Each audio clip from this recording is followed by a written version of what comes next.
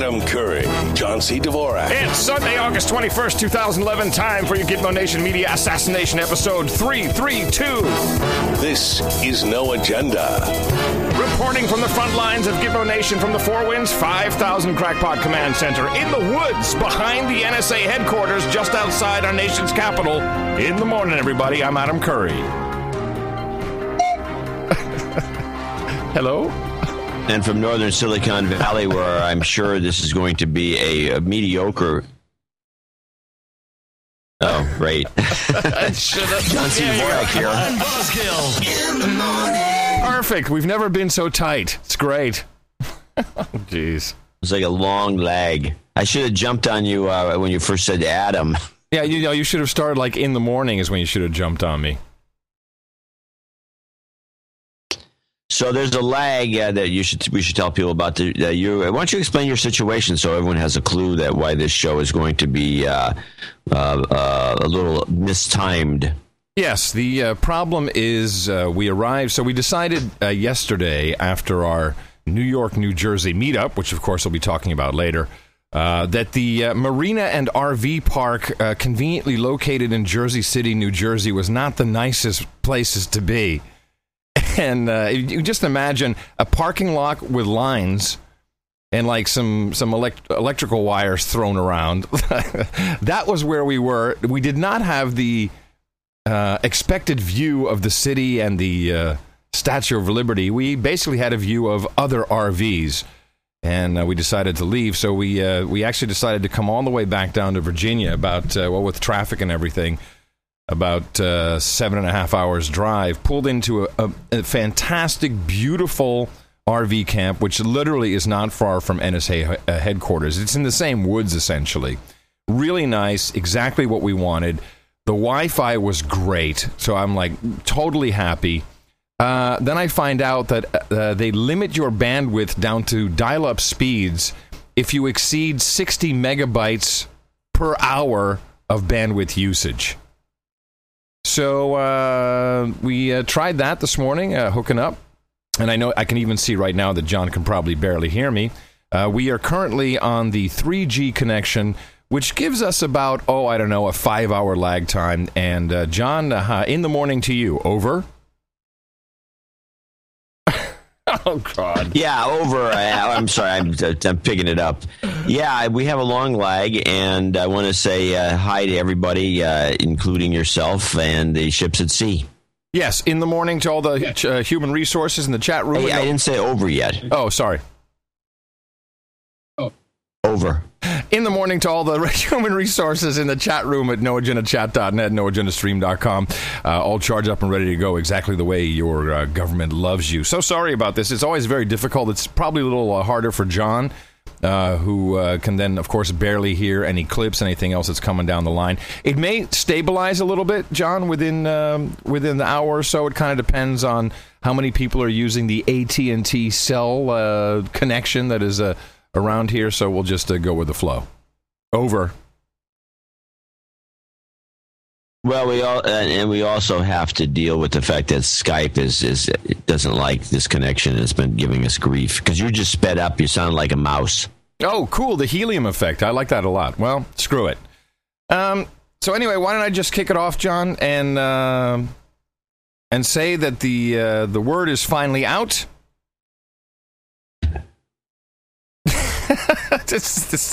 I don't know if this is going to work. This is going to be very, very hard. Go. What word? The word is out. We're staying in Iraq. Yeah. No. What do you mean? There's been a couple of different. This word is out is not accurate. Let me play the clip of. No, I've heard that too. I've got both sides of the story, but the word is out that we're not staying in Iraq. Well, hold on a second. Before we play the clip, I have here an interview in the Stars and Stripes with Leon Panetta, and he says that the Iraqis have asked for us to stay. And he gave an official interview in the Stars and Stripes. So I don't understand. I mean, okay, it's not a press release yet, but it seems like it's there. We're done. We're staying. They just haven't said how many people they want. I it's my understanding the Iraqis made it clear they don't want us. And that whole thing that Panetta did was bullcrap. Well, then why? Wait a minute. This is weird. And by the way, we did mention on our last show, Hillary already predicted this, that we're going to stay because she had it on good authority. But good authority seems to be Panetta just making it up as he goes along. All right. So what clip do you have? Well, I got the clip from Democracy Now!, which is the clip about actually the one that we should play, which is the meta clip. There's a meta clip of a clip. We've never done this on the show before, and I hate to do it on this miserable show that we're doing. But this is a clip on Democracy Now! Of a clip on PBS on within an interview of a guy from Iraq who thinks that everything that we're hearing and everything that we're talking about is bullcrap and it's all set up. But the Democracy Now! People don't realize that the whole thing's a setup. They still believe PBS is on the up and up. Anyway, play that clip. Perspective on this. For instance, Margaret Warner of PBS recently spoke with the Washington Post Annie Gowan, who's reporting from Baghdad. And in the interview, Gowan said she spoke to Iraqis who were afraid that their country would descend into more sectarian violence if U.S. troops withdraw. This is a clip. Have you heard anyone express fear that Iraq could see a return to the kind of sectarian violence that they had back in 06 and 07? Yes, actually, I spoke to just an Iraqi man today who said, we want the American troops to stay. We are afraid that when they leave, the minute they leave, civil war will descend on the country again. And, nobody here wants to go back to those days of the sectarian violence in 07 when, the Iraqis couldn't even walk to work without seeing corpses in the street. So, Ray Gerard, is that your view from what you saw, that the Iraqis are looking to the United States to save them from further sectarian violence? I have rejected these arguments all along. In the last 20 years of conflict between the U.S. and Iraq, I have always rejected the argument that the U.S. is there to protect Iraqis from themselves and to protect Iraqis from other Iraqis. These arguments have expired years ago. I think it doesn't make sense anymore to even use these arguments because there are no U.S. troops patrolling Iraqi streets anymore. So I don't know how would that Iraqi man claim that the U.S. is protecting Iraq, saving Iraq from a civil war that is awaiting around the corner if we end our occupation and give Iraq back to the Iraqis. The U.S. has no tools to protect Iraqis from each other anymore, even if it wanted to. I don't think the intention is there, but even if the intention is there, there are no means to do that. All of my trip in Iraq, I have not seen a single U.S. patrol or tank going around streets. All of the U.S. troops have went back to their bases since 2009. Well, of course. I mean, they're all at the base. There's 50,000 people. Hillary's got to fill up the beds. These are not. We don't want troops to go and patrol the streets. We just need people to fill up the embassy. Well, I mean, that's different, don't you think? I mean, if they're saying that's. I mean, I know they want to fill up that embassy and keep it staffed, and they actually took over that whole part of town and they made it the green zone, which is now essentially America's 51st state. So I'll just give you the quote. Here it is. Defense Secretary Leon Panetta announced Friday that Iraq has already requested the U.S. remain beyond 2011. The Pentagon is in the process of negotiating that agreement. Pentagon told Stars and Stripes, quote, "My view is that they finally did say yes." My view? Yeah. That's official enough. It's my opinion that they said yes. Is that what he's saying? That's what he's saying. How awesome is it? Isn't that great? He wants us to stay so desperately that he's just throwing his own opinion in there. It's like, yeah, I think they said yeah. Wow. Yeah.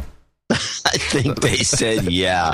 Wait a minute. Oh, man. Magic 8 Ball says, prospects look good. Nice. All right, then let's forget Iraq.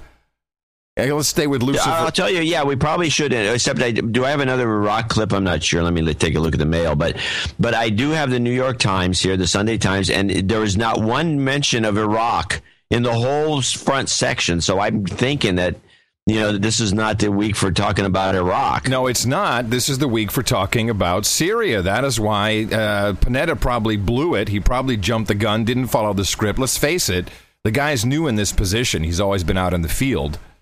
And now, of course, he's back in the office. I'm thinking with looking at the New York Times, I'm thinking that it's actually the week to be talking about Libya.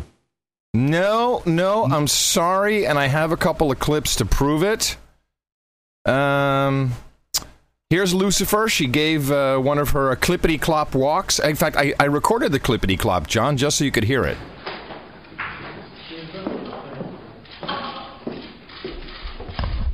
She's going to need to see a podiatrist. It'll sound better on the podcast. But she's like clip, clop, clippity, clop, because she has hooves.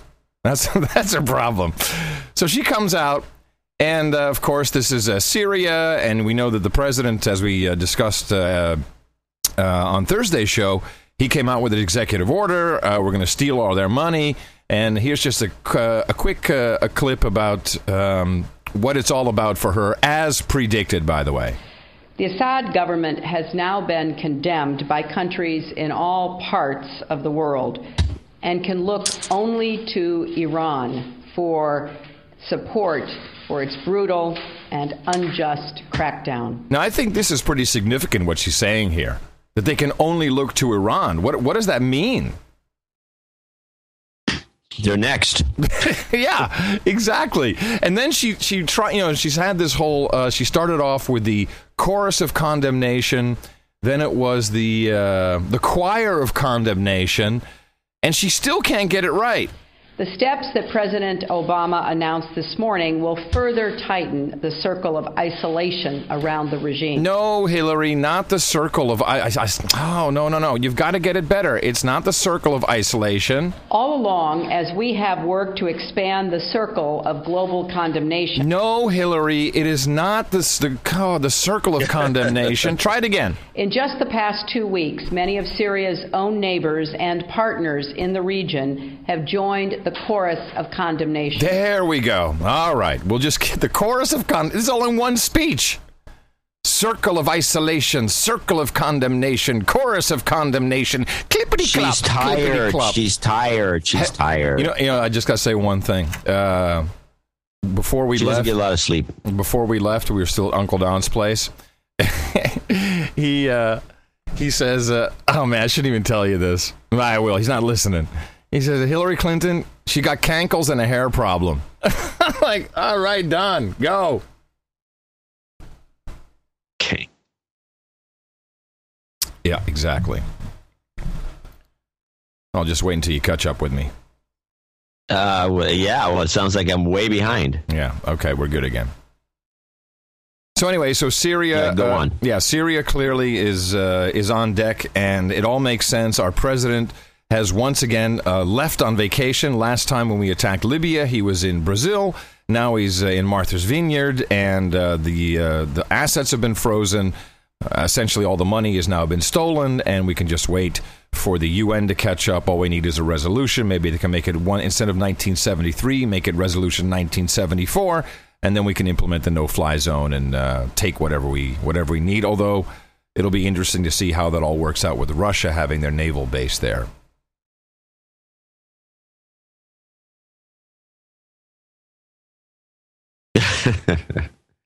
Yeah, oh, well, God. You know what? I'm gonna reestablish connection. Okay. Because it's just too much here. Hold on. We'll have to do this a couple times during the show, but you know what? We're still here. It doesn't matter. Rain or sleet nor snow or whatever it is, we're bringing you the show. At least that's what we try to do. Come on, Johnny boy. There we go. That's better. You think this is going to be better? Yeah, we'll have to do it a couple times throughout the show. We'll just we won't be able to interact as much as normal. Yeah, maybe a good thing. So, all right, well, you might be right, but I mean, I'm not seeing the evidence, at least so far as my clips. I don't have no clips on Syria. And I have the front page of the New York Times, which is pushing the Libya thing, which they claim now I mean, of course, this has been going on forever. That any minute now they're taking over. Yeah, they keep saying that the rebels are getting closer to Tripoli. That's what they keep saying. Yeah. They're making a mess of the place from these photos. So we'll talk about that later in your Sunday Times segment. Is there anything else you wanted to hit on? So I've got some no, not on that. Not in terms of the Middle East. I mean, most of my material, because I spent all the time watching C-SPAN and listening to various spooks talk to other spooks, because it was Spook Week, and I picked up a few interesting tidbits that are kind of interesting for people who have looking for meta concepts, about some of the way some of these operations, and also Chertoff. Got a bunch of Chertoff clips which need to be deconstructed. Let's roll with that. Well, actually, let's roll with something else, just for starters, to get it out of the way, which is the Bachmann bombshell question. Bachmann, by the way, was floating around and she's very charming. Because they had the camera on her the whole time before and after, and she was actually. Wait a minute, John. You've been away from home too long. What do you mean she's charming? She's getting freaky. She's very. No, I'm telling you, when you see her at these open houses or whatever she does, she's actually what is she in nice. What is she in real estate now? She does open houses? That's what it looks like. So anyway, she's doing questions and answers with the audience, and this little kid comes up and just drops this bomb on her, and she doesn't know what to say about it, and I don't know what to think about it, and I think it needs looking into. And my question for you is this. How do you, as a mother, feel about Texas Governor Rick Perry allowing a Texas sheriff to sell nude pictures of my 3 little sisters and me? Well, that's quite a question. Thank you for asking. I'm glad that you're here in the audience today. I can't answer it, dear, because I don't have any information about it. I cannot do that. And so I'm sorry. I can't answer. I can't answer. Will you please check into it, though? Well, I'm sure that now that you've put it out here, I have no doubt that it will be checked into. So there you go. Do we have one more question, over perhaps? here. Wow. Clip of the week. He kicks it off. Clip of the week. That's awesome. Wow. I was just like, it just dropped me, and it obviously stunned her. What?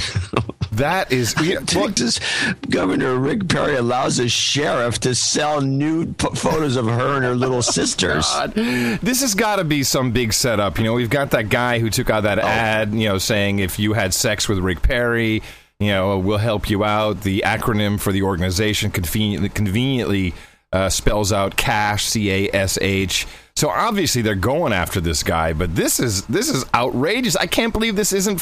Why isn't this all over the news, front page?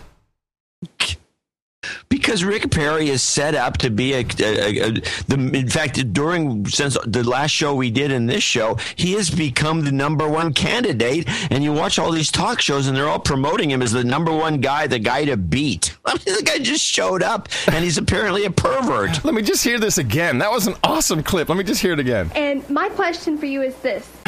First of all, the kid is totally prompted.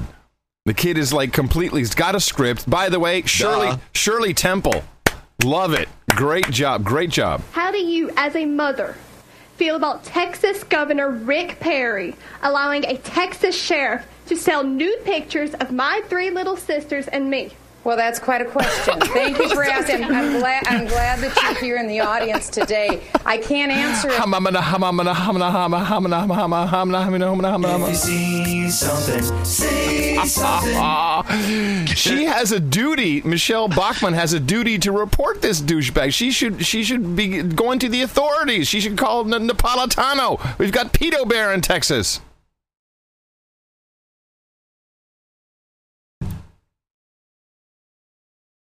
Well, so you go to Google and you'd go Rick Perry little girls news just as one possible search, and you'd get nothing. All you do is you get the stuff about him forcing vaccinations. Maybe I should change it to little girls nude. Yeah, because little girls, of course, is all the Google juice is going to. Here it is, Nacogdoches.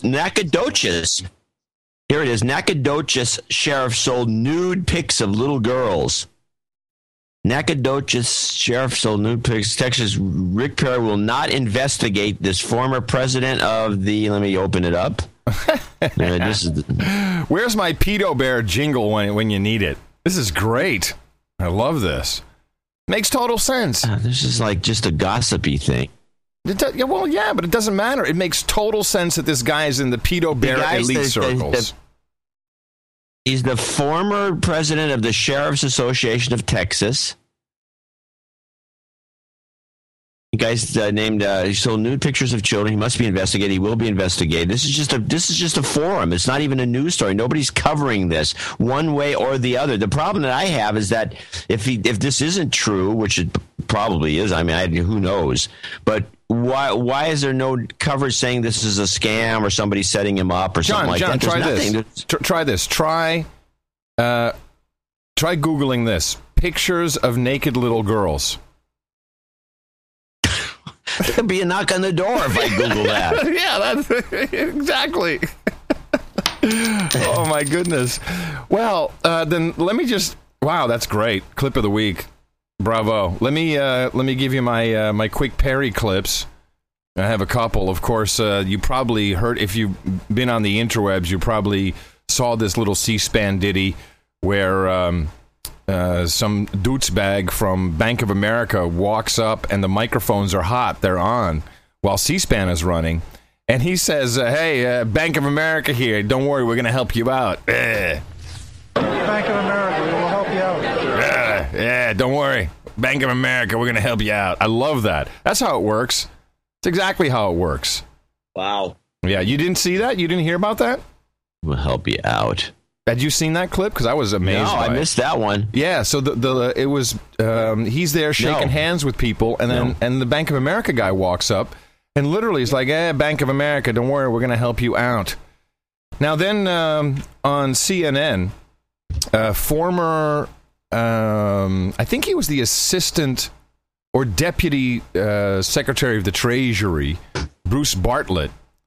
He comes out and and he says exactly what he thinks about Rick Perry. Good clip. I mean, I hear this from you. I hear this from other reasonable people who are saying, what we need to do to make sure that the system can withstand whatever it is we're facing in the world. And then you hear people like Rick Perry on the campaign trail, or Sarah Palin saying that Rick Perry's absolutely right, and they're blasting the Fed. And Rick Perry saying the Fed's treasonous. I mean, I don't think politically can the Fed do anything else.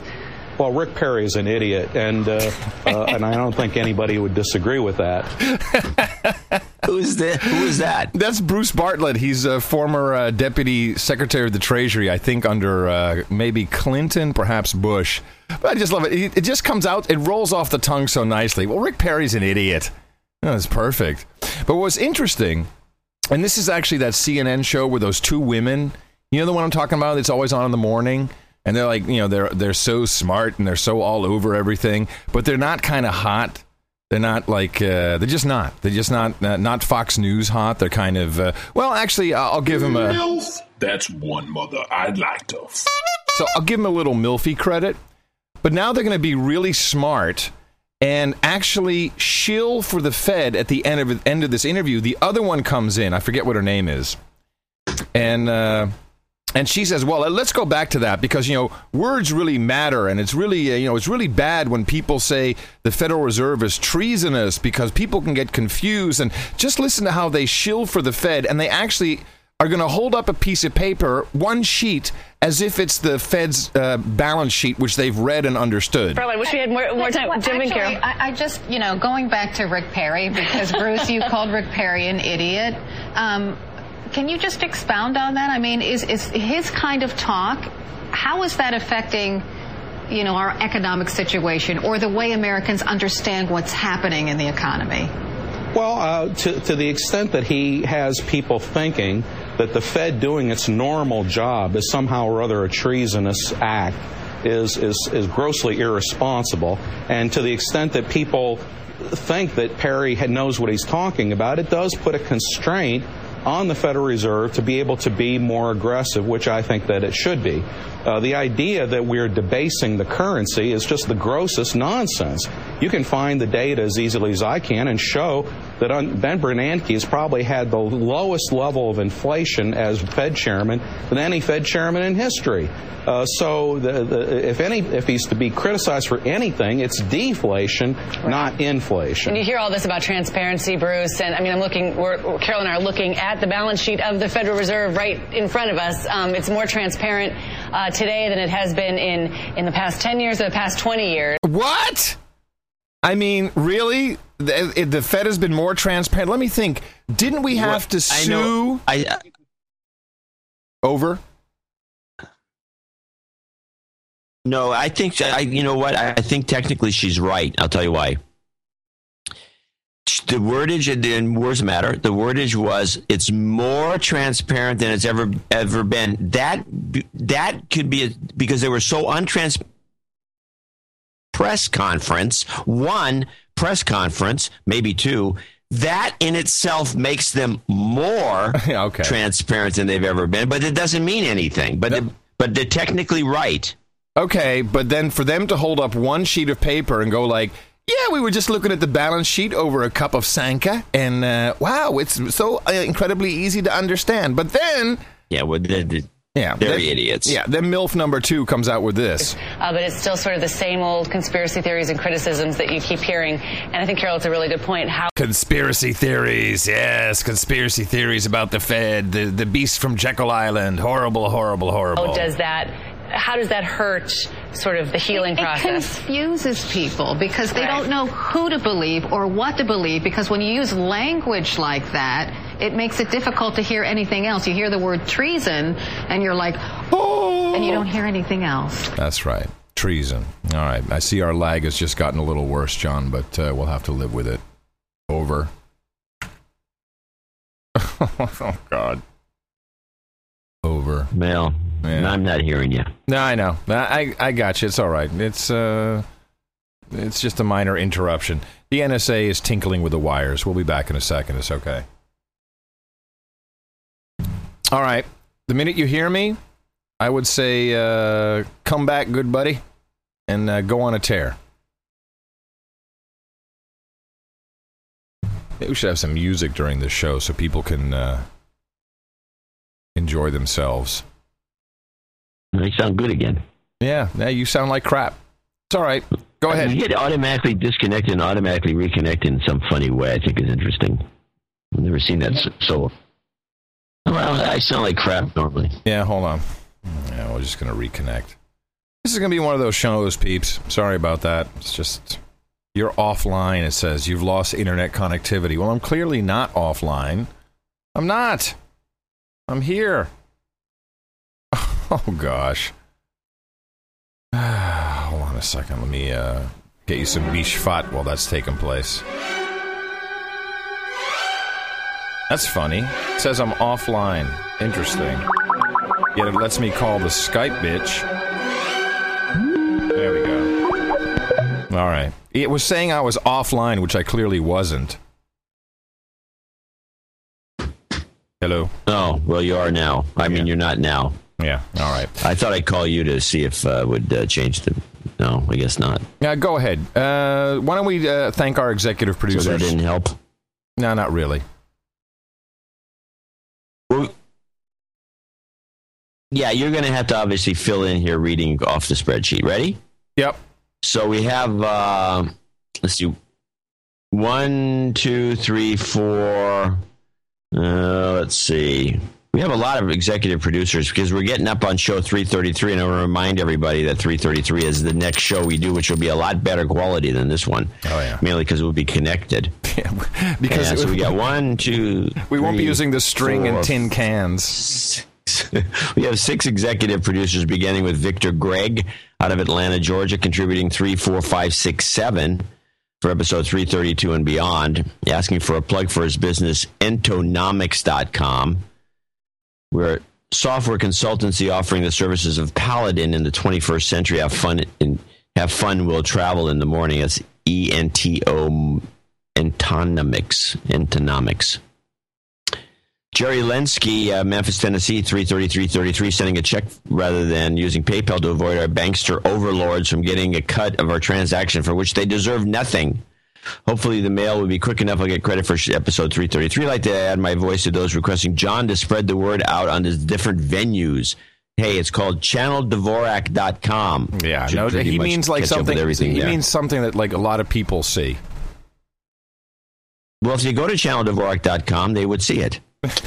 Then you'd have a lot of people. Yeah.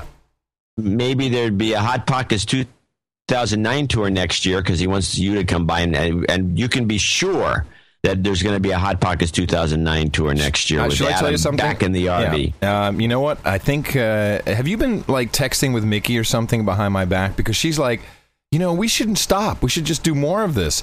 Now, I'm like, wait, what? Yeah, I want to go to all, but she wants to do it a little differently, where maybe we'll go to a state and then get a vehicle locally and then do 1 or 2 states in the region, then go back home, which I think is a pretty good idea. But in essence, she's getting closer to your wish. Let me remind you of something that you seem to have forgotten. In your initial idea, you actually wanted to drive on the Trans-Canada Highway to Alaska. Yeah, I still want to do that. Just not this week. You. Just not this week. I don't want to do it yet. We're so tired, John. You have no idea how tired we are.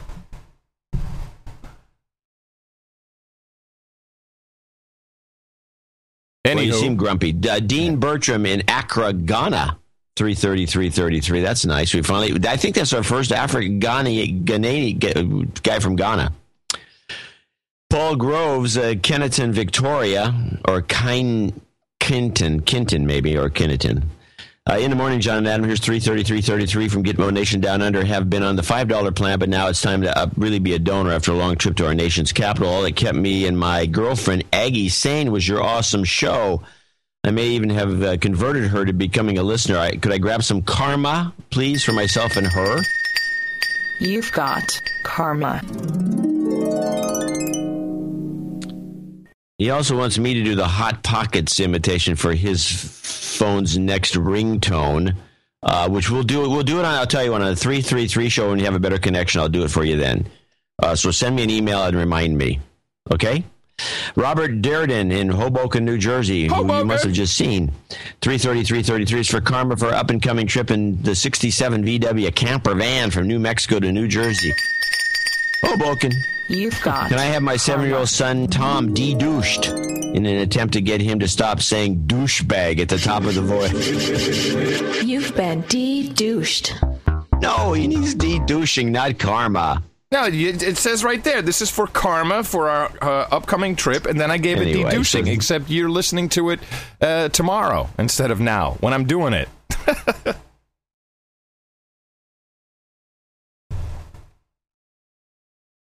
Right. Okay. And then we have Baron von Pelsmakers from Belgium, or who owns Belgium, actually. 333. Hail the Foots. Discon Allen Geluk Berengen. On towards show 666. By the way, show 666. Yeah, let's start for that. Matthew Stroh, and we want to thank the Baron for everything he's done. Matthew Stroh, Holly Springs, North Carolina, 332. He's a member of the 332 Club. Real slaves are part of the 332 Club. Yay for knighthood. Yay. Safe travels. And finally, WWORX in Norwell, Massachusetts. Pronounced Works, WWORX. This is gassing up the RV as promised when Adam and Mickey were in Boston. $200. He'll be the associate executive producer for today's show, 332. I want to remind everybody, go to Dvorak.org/NA, channeldvorak.com/NA, and also noagendashow.com and noagendanation.com, where you can partake in other sorts of ththings there. We'll talk about that at the break. Yeah, and then we have one more executive producer for today. This is E. Adam Atia, goes by the name Adam. He showed up at our New York meetup in Hoboken, New Jersey, and he became a knight on the spot, donating the required amount of $1,000 in cash. And I ignited him with a pizza cutter. Pictures to be found on the Hot Pockets Facebook page. It pains me to say it's on the Facebook page, but I'll be writing up another blog post, and we can put it on a safe haven. So he also is an executive producer for today's program, and of course will receive his knighthood later on. And as John just said, this is great that everyone is jumping on the 333 Club membership, because it really is helping us in these dog days of summer. And just to program your brain one more time, Dvorak.org/NA. And I will be mentioning other Hot Pockets producers who helped us out at our meetup. Some PR mentions first, which do need to go out. These are all domain names that forward to noagendashow.com. And we got a couple that, of course, you can find all these at domains.nashownotes.com. We have a kind of a cool system set up. You can also find all the show notes for today's episode at 332.nashownotes.com. So forwarding to the show, we have crotch2012.com. Not quite sure why, but I like it. Politicalwasteland.com. crotchperry.com. Was there a crotch story with Perry that I missed outside of the Pedo Bear pictures? We wish. Transportationsecurity.com, which is good because I can see people Googling for that one. I like that a lot. And roadtotripoli.com, which could become, Hillary might want to have that one of these days. Another forward, thepresidentialrv.com. Thank you very much, Selner. That's a good one. As the Obama bus continues to roll throughout the large wasteland of Gitmo Nation. StopIgnoringRonPaul.com, which I think could be, it is forwarding now to NoAgendaShow.com. It could be so much more than just that. I mean, it could actually be, what's that, Donnie? Did you just buy me a lone wolf picture? I love it. That's great. Well, you bought that at the camp store? At the camp store, she bought me a lone wolf picture. That's awesome. That's great. You didn't tell him why, though, did you? Okay. I love you too, Donnie. She can't come in the RV because if she does, guaranteed the signal goes away. So she's like outside in the heat. Poor girl. And then finally, we got a note from our producer, Alan, from Gitmo Nation Cuckoo Clocks. In the morning, John and Adam. Well, it was worth a try, but it seems like you need some kind of underwriting, sponsorship, advertising, call it what you like, before the Guinness Book of Records are interested. I received a reply from them a few days ago stating the following. Of course, Alan was trying to get us into the Guinness World Book of Records with a mention for the most independently registered domain names pointing to a single site. Here's what Guinness said, quote, "Thank you for sending us the details of your recent record attempt for website with the most independent domain name forwards. We are afraid to say that we are unable to accept this as a Guinness World Record. As a yeah. However, Alan says, as a consolation prize, I have registered noworldrecordforyou.com, which of course is forwarding to No Agenda Show. And I think we should give them a big fat douchebag. Those guys are clearly douchebags. I mean, this is a valid attempt. I think we got it is. It sounds right to me. We got gypped. Totally got gypped. Well, you know what? We can keep hounding them. Yeah. So anyway, thanks to they're going to get sick of it. You know, if you keep hounding them, they're going to get sick of it and they're going to have to relent. How sad is it that my ex-wife got into the Guinness World Book of Records as oldest playmate ever, and I can't even get like a couple domain name forwards in the Guinness World Book of Records? There's something wrong with that. Oldest playmate ever? Yeah.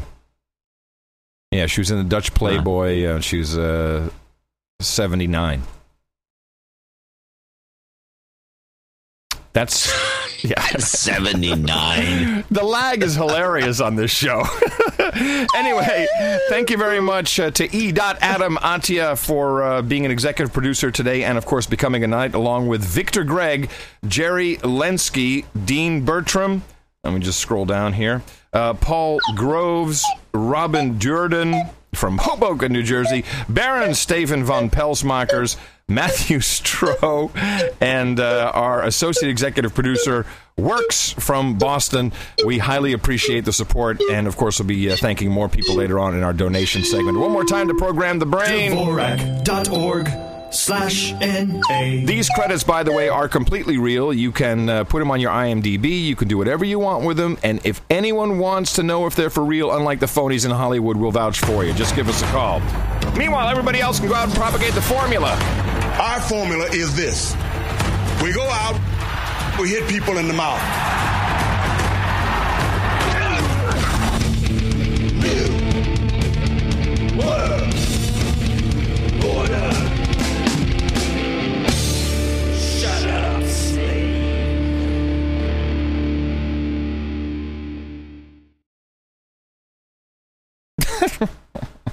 Go.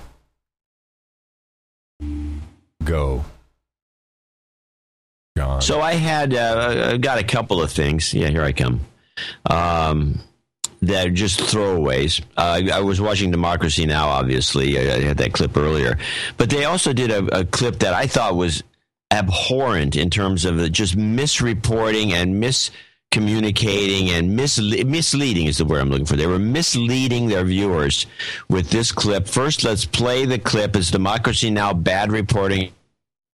And then listen carefully what she says, and I'll tell you what you were looking at as they ran this clip. Another pipeline has ruptured near the flooded Missouri River Basin. As much as 3,300 barrels of natural gas leaked on Saturday near Onawa, Iowa.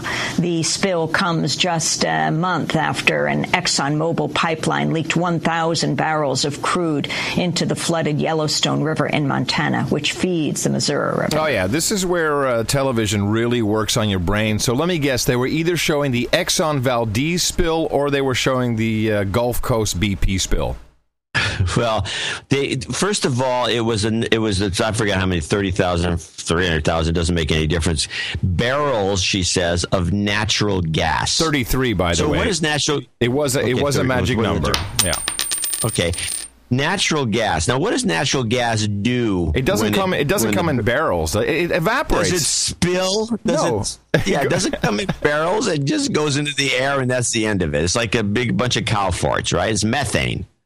So they say that, but then they just quickly mentioned it was very similar. It was similar to the 1,000 barrels of oil that. Then they show the river all covered with oil, and then they show some all black with oil, and they show a bunch of oil clips of oil in the river while reporting on a natural gas leak. I mean, give me a break, you phonies. Yeah, well, dude.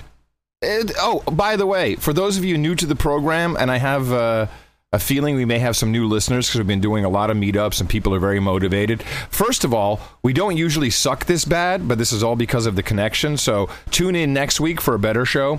Second of all, we assassinate the media. And what John just did is a fantastic example of that, of how, totally bullcrap reporting. I've got a clip, which is kind of a throwaway. Robert Reich, you know him, John? Yeah, he's the former Secretary of Labor for Clinton, and now he teaches at the University of California, and he's actually, he's only like 4'3", I think, something like, very short. Well, he'd be good for Michelle Bachmann. But anyway, it's noteworthy because he actually cannot, unless you have, I think it takes 2 orange crates to get him up so he can be above a podium. So he usually wanders around on stage when he speaks. Well, as you have mentioned previously, that should be on his wiki page. We believe that everyone's height should be listed on their wiki page. So go in and change it right now. Put in there height 4'3". So Robert Reich is doing one of his paid gigs at a university, and he, of course, is on television a lot. You know, he's on news programs. I guess he's a paid guy to do news hits, right, John?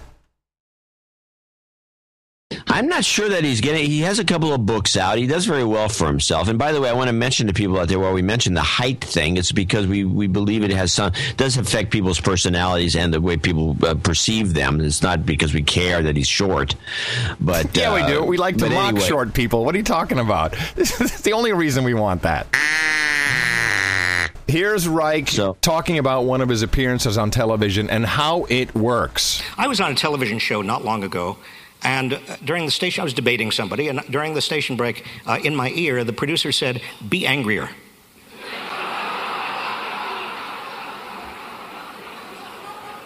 I said, I thought we were having a very constructive debate. I actually enjoyed the debate. I think people were learning something. I don't want to be angry. She said, "You have to be angrier." I said, "Why?" She said, "Because people are surfing through the channels, and they will stop when they hear people shouting at each other." And I said, "I'm not going to do it." She said, "You have to do it." And then I lost my temper. That's a good story, by the way. Yeah, and that clip that actually almost had that clip too. For some reason, I didn't clip it. That's classic. If you work on any of these shows, they put an IFB in your ear. But before you even get booked, generally speaking, for example, if you're going to do CNBC or any of these where they always have the talking heads, they'll ask you in advance. They'll tell you what the topic is, and they say, do you have a side that you want to take? And you have to have a really strong side. You can't say, well, I could go either way. You're not getting on the show. Oh, exactly. You say, I think it's the worst idea in history. You're on the show. And but you have to maintain that position. You can't go on the show and say, well, maybe I'm wrong. You can't do that. You have to be, it has to be interesting. I mean, it's entertainment. That's all there is. I mean, so what? Yeah. And it's the whole thing's a scam, which is not what we. Yeah, you know what? We're probably going to make this one of our shorter shows because this is very, very difficult. Let me just wait until John comes back here. Now, there are two things I can do. I can produce the program, and I can take out all of these annoyances, or I can just leave it in and have a nice lunch with Miss Mickey. That might be the way to go. It's going to catch up in a second. It's just someone using the porn interwebs. Are you back with me, my friend? No. So while we wait for John to catch up and his Skype to kind of reconnect, I'm going to play a clip for you. Now, you know what? It's no fun if John's not listening. Hold on. I wish I could pause the recording. That would be cool. Yeah, the stream is probably crap too. Here we go. I think we're getting better. Mm-hmm. Are you there?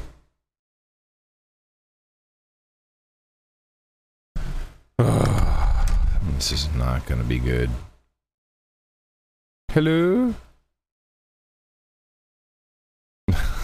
Oh, gosh. This, of course, means that show 333 will be really good. There we go. John, you should be back with me now. Yeah, can I, here's something I've observed during this miserable show we're doing. This is the only time we've been dropped out, we've been kicked off. Skype has said, you can't stay, you got to go. I've not gotten one of those surveys. They usually, when you get... Yeah, exactly. Where's the survey now, douchebags? Yeah, there's no survey saying, what did you think of your connection? Was it good? Was it sucky? There's nothing. I have yet to get one, and we've been disconnected at least 5 times, maybe 6. Anyway, while we can still hear each other, and I can tell from my my meters here when we can and can't. Like, for instance, you're about to not to be able to hear me. Remember that story, John, about the Internet Explorer? People who use that supposedly were stupid. Yeah, the phony baloney story, yeah. So the BBC, of course, was one of the media outlets that ran with that story. But what's interesting is, turns out on, believe it or not, another BBC program, it's a podcast, so I don't know if it's also broadcast on air. The BBC actually did some diligence on the story, called some people who would know about this, and they still ran the story. Listen to this. Well, thank you very much, Matt, and stay with us, because a different story caught my attention this week. The BBC website, along with many, many other media outlets, reported that users of the popular internet browser, Internet Explorer, had a lower IQ than users of alternative browsers such as Chrome and Firefox and Safari. And this got an awful lot of play. An awful lot of users of Firefox, Chrome and Safari, I think, spread this story around. And it seemed a bit suspicious to me. And then we were discussing it just before we came into the studio, Matt, and apparently the BBC called you for your expert advice on the story. What did you tell them? Well, I was one of the mathematicians that they checked with, which is very good of them. All my normal PR alarm bells went off because it came from the PR wing of a company, and as I pointed out, it had a self-selecting sample. Yeah. So I raised my usual, it looks like a PR press release, bit of statistics, and I'd be very cautious. But nevertheless, they ran with the story. They did, and they spoke to more eminent mathematicians than me, as you saw David Spiegelhalter. His friend of More or Less, David Spiegelhalter, Professor for the Public Understanding of Risk at Cambridge University, and they did quote David Spiegelhalter. Yes, I got trumped. And when David Spiegelhalter basically says it's nonsense because, or at least it's highly suspicious, because the intelligence they're reporting for Internet Explorer users is about 80, which is actually extremely low. I mean, these are people who really would have trouble functioning in front of a computer full stop. What struck me as strange is you told them it was suspicious. David Spiegelhalter told them it was suspicious. To their credit, they asked you, and they published David Spiegelhalter's response. Exactly. But nevertheless, they went ahead and published the story. And then there was a twist. A day or so later, they withdrew the story, replaced the story, because it turns out the PR company itself doesn't seem to exist. The whole thing seems to have been a hoax. Now, what do you make of that? I think this is great because when one of these press releases comes out, they ask a few people, but the story still runs regardless of how dubious the data may be. And obviously this is all different media outlets. On this occasion, the company happened to not exist. And at that point, they had to pull the press release. But to be honest, there are countless other equally dubious press releases that have been turned into stories that are still out there. So the BBC appears to think the only crime is to be a non-existent public given relations. You exist, you can make up some data, and that's fine, I guess. Okay, well, Matt Parker, the stand-up mathematician, thank you very much. Pleasure. There you go. That's how it works. That's your BBC doing it for you and actually reporting on the atrocities themselves. Very interesting.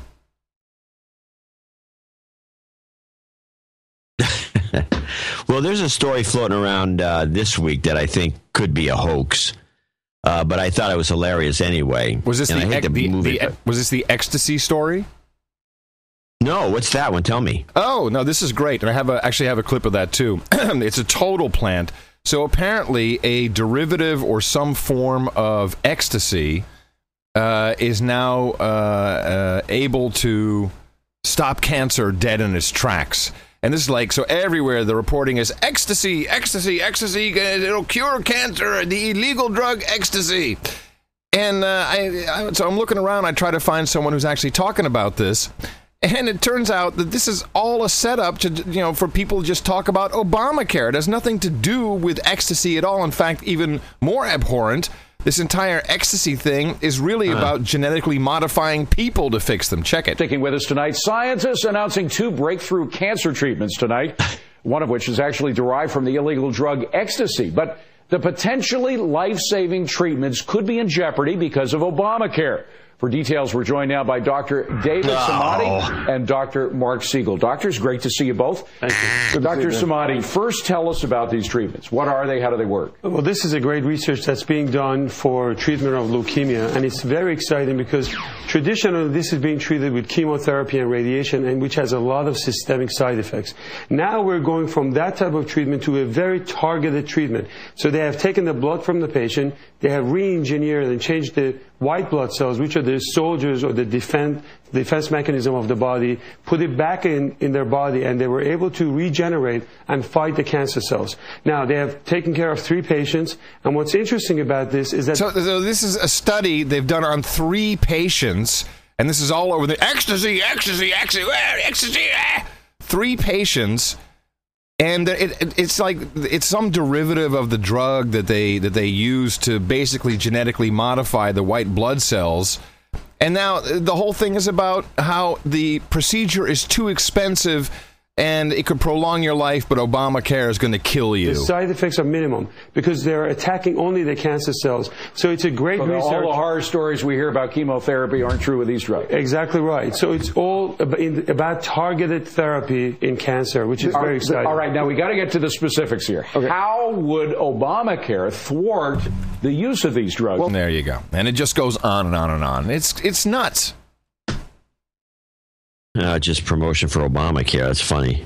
Well, actually, it's promotion against Obamacare. They're saying that because of Obamacare, you can't have this wonderful treatment. But the PR company was smart. Propaganda. Yeah, they propagandized it under the ecstasy illegal drug meme, and it really has nothing to do with it. It's like some derivative or some one of the chemicals for ecstasy, but it's really all just about the pharmaceutical industry wanting to get paid.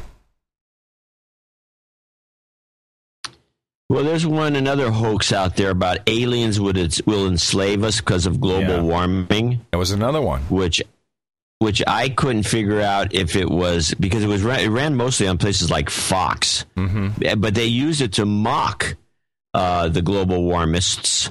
And so you have to wonder some of these propaganda tricks, you don't know what side are they promoting. Are they actually trying to scare people into believing the global warmists, or are they trying to make people think the global warmists are nuts? So, sometimes you just can't you have to kind of figure out where's the propaganda headed. But this is the way the news story typically ran on a Fox station. Maybe it's me. I don't know. And climate change scientists are taking their global warming threats to a whole new level. Outer space. Researchers at Penn State actually laid out a number of scenarios as to why aliens may someday attack Earth. And one of them is because humans are spewing way too much carbon dioxide into the atmosphere. They speculate that extraterrestrials may be so angered by greenhouse gases, they could, quote, kill us, enslave us, or potentially eat us. Both Al Gore and Joe Paterno have remained silent on these new theories, though I wonder if the faculty and students there at Penn State ever looked into the works of Edmund North. Yeah, so this turns out to be a big hoax. It actually was written, but these were basically a couple of bloggers, and you can only imagine what their agenda was. One of them is an administrative, I don't know if he's an assistant, because, of course, I'm all over this, right? I see aliens, I'm like, yay, baby! See, this is gold for the show. But no, it's a guy who actually works somewhere inside NASA. And when you see the reports, even the written reports, it's like NASA's report, study shows. No, this and by the way, that douchebag from Fox, he does like Red Eye, isn't that what he does? That guy is such a dick. This is a different guy. This isn't the Red Eye guy. This is somebody else who was doing some weekend news reporting, who I've never seen before. He was sitting in for Lou Dobbs, and I've never seen the guy before. But he's a classic Fox guy. He's all worked up about stuff. Yeah. It's all just meant to distract us from the real stuff going on. Like, well, there is something real going on, and I will play this clip for you, and I will follow it by the appropriate jingle. Ready? Hugo Chavez is pulling $11 billion in Venezuelan gold reserves from banks in the U.S., Europe, and Canada. The Venezuelan president says the move is designed to nationalize his country's gold mines and diversify its investments. Chavez also said he is moving assets from what he called sinking economies to places like China, Russia, and Brazil. By Ayn Rand. Perfect. Chavez is doing the whole copper mine thing, only he's doing it with gold. And by the way, John, let me just check. Is it time to sell gold yet, now that we've hit $1,880 per ounce? Almost. I'm going to make a prediction. Get out the book. I'm watching it closely. It's getting close to being...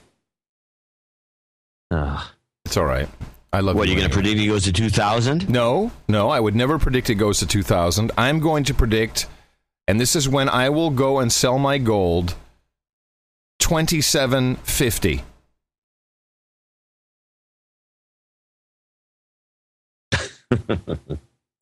Write it down, Johnny boy. I did. It's written down. It's in the gold. It's in the red book, which people would still want me to take a picture of, and I will. And shall I tell you why? Because a good friend of mine has actually come out and backed me up. Who is that good friend? That good friend is Nigel Farage. Watch this gold move. Well, I spent 20 years as a commodity broker and trader, and I dealt with precious metals and base metals. Ever since I left the metal markets and got into politics, they've all gone through the roof. So all my friends who work in metal say, please, Nigel, don't come back. Stay in politics, because we're having a great time without you. I mean, it is very, very difficult to predict what gold is going to do, given that in 1998 it was $275 an ounce, and this morning it's trading at over $1,700. But if you ask me where would I want my money to be, in gold and silver or bank shares, I think I know what the answer is. I suspect we haven't seen the worst yet. I think that all that happened in 2008 is that we deferred the banking crisis. It's now coming back to bite. I understand that Goldman Sachs are saying that it could go to $2,500 by the end of the week. I think it is impossible to predict, but it is not impossible that gold could double again from here. It is just not impossible. The Western world's finances are in the most horrifying mess. Our banking industry has been allowed to get completely out of control. We've got a Eurozone crisis in Europe that is far, far, far from over. And if I was long gold, I would stay long gold. There you go. Okay, I'll hold on to my coin.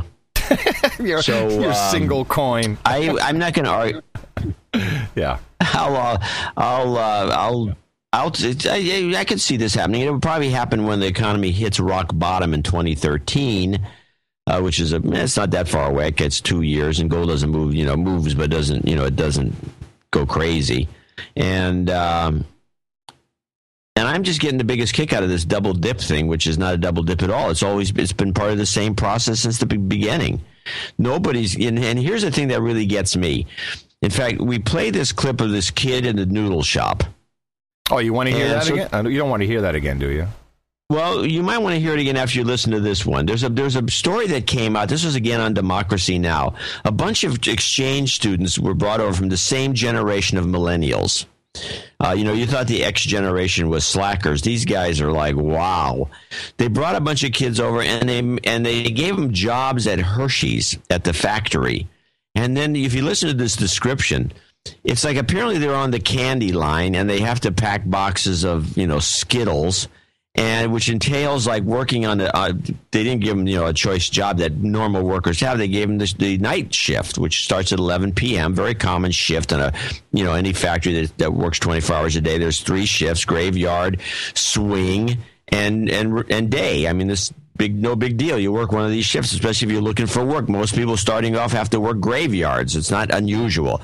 But these kids apparently came over. They didn't want graveyard. I guess they wanted to be the CEO, just like that noodle shop kid, which we'll play later if you feel like it. And they went on strike. They said, these conditions are terrible. We have to lift boxes. We have to work on an assembly line, and we have to work at 11. So they all quit because they didn't. I don't know what it was beneath them. There was actual work involved. This is funny because this is exactly what our producer Michael said. We stayed at his and Sarah's house in Chickasha. He said he wanted to hire some kid. He thought he would get a college kid to go mow the lawn. And he could find lots of kids who were willing to sit on the lawnmower and drive around. But he said, you got to pull some weeds. And they're like, no, I'm not going to pull. I'm not getting my hands dirty. I'm not going to pull any weeds. I'll sit on the tractor, but no weeds. This is nuts.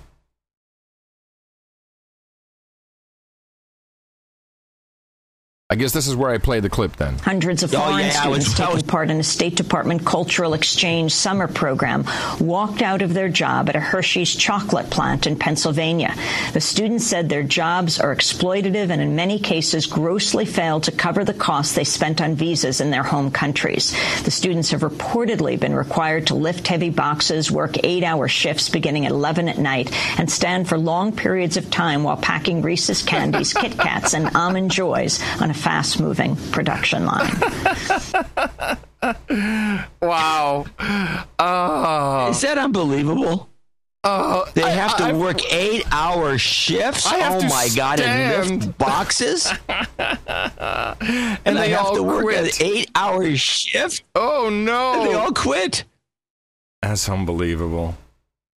It's bull crap. Play the noodle kid. Yeah, I've been looking for the stupid noodle. Oh, here, I got him. Hold on a second.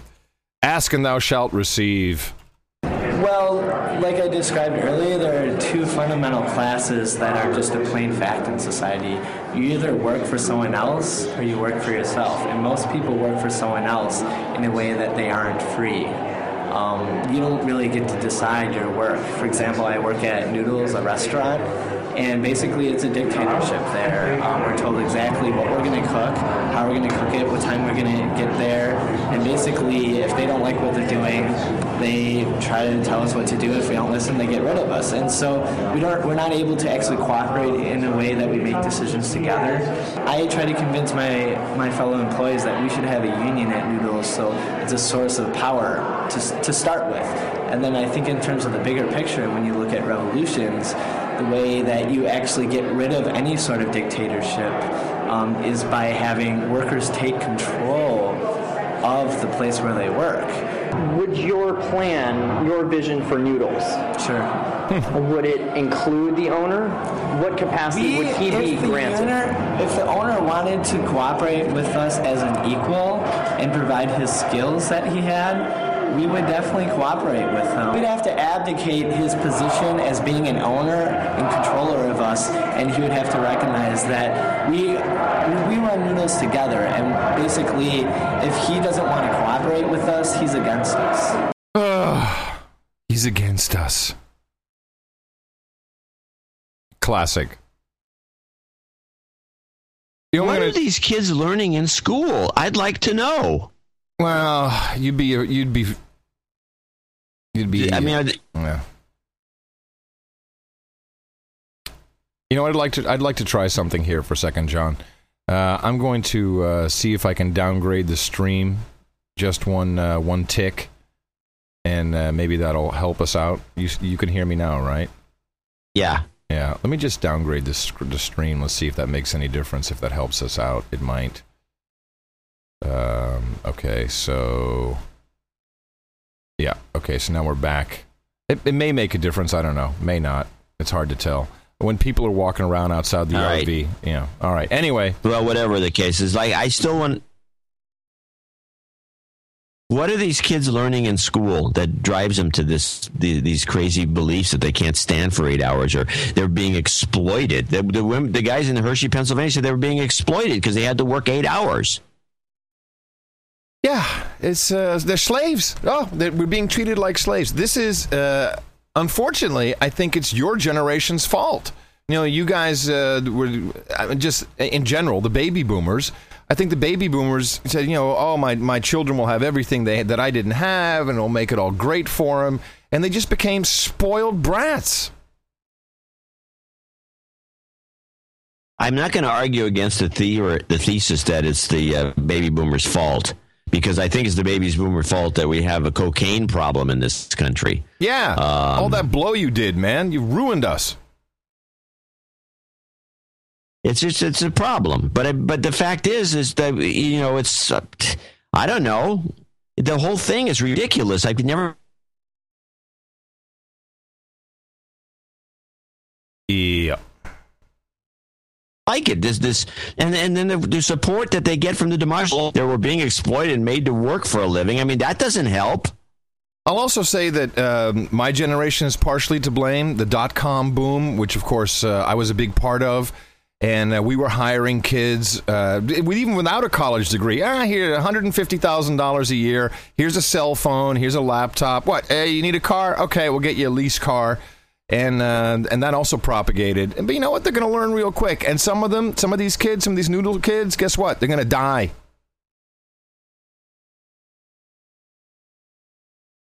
Well, they're going to end up dying in a hostel, but in a hostile environment.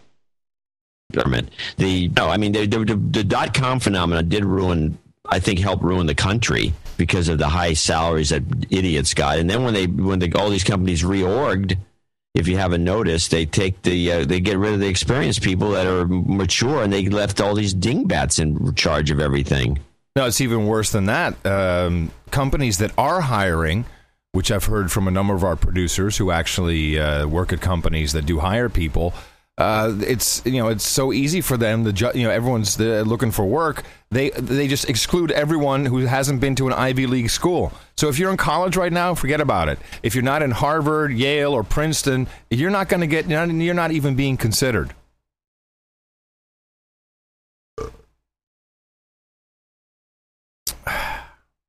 Right? Yeah. Oh God!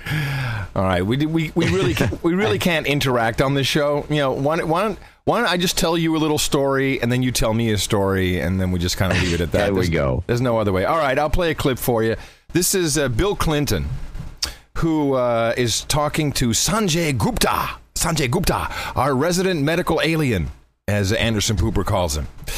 And Bill Clinton. Have you seen how Bill Clinton looks lately? He looks like a zombie. Yeah. His face is all breaking out. You know, he's got now he didn't have a great complexion to start with, but of course this was the guy who was eating burgers and hot dogs and drinking beer and according to some doing tons of blow and other things we know about. But his face is like, it's got all kinds of, it's like pimples, and it does not look good. Well, I submit it's because of this. The fact that you love to eat. But I know him. You know, I like the stuff I eat. I like the vegetables, the fruits, the beans, the stuff I eat now. I like it. Do you call yourself a vegan? Yeah. Well, I suppose I am if I don't eat dairy or meat or fish. You know. So you've cut all that out. I mean, do you crave the only thing once in a while literally in well over a year now. At Thanksgiving, I had one bite of turkey. One bite of turkey. Bill, you're dying. Get a hamburger. Have some meat, man. Quick. How did he get so? The problem is, it's one of these things where you start to lose brain cells with this diet of, he doesn't eat milk, he doesn't eat no dairy, which means no cheese, no protein, no fish, no meat, real meat, no chicken, nothing. He's just eating beans, which has got to be bland and missing all kinds of nutrients. I mean, they're good, but so what? And farting a lot, I would guess. Oh man, I bet that guy has smelly farts. And he's got to be. I mean, he just must be falling apart. All those little things you need to keep greased up. I don't know.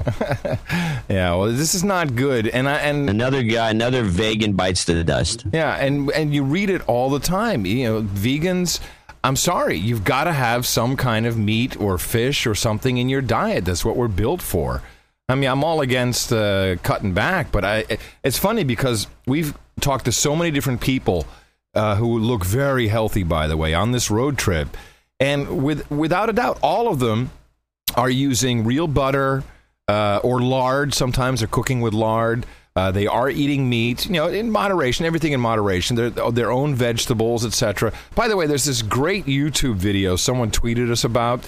This is like it's like a 9 or 10-year-old girl. Did you see this YouTube video about the sweet potato, John? No. So she... I'm just going to play a little bit of the clip, and you can find it in the show notes at 332.nashownotes.com. So she did an experiment with her grandma. She takes a sweet potato and puts it into a glass. You stick a little toothpicks in it, and she's waiting for it to sprout. Me and my grandma went to the grocery store to get some potatoes, a sweet potato. All you do is put a sweet potato in a glass of water and wait for it to grow vines.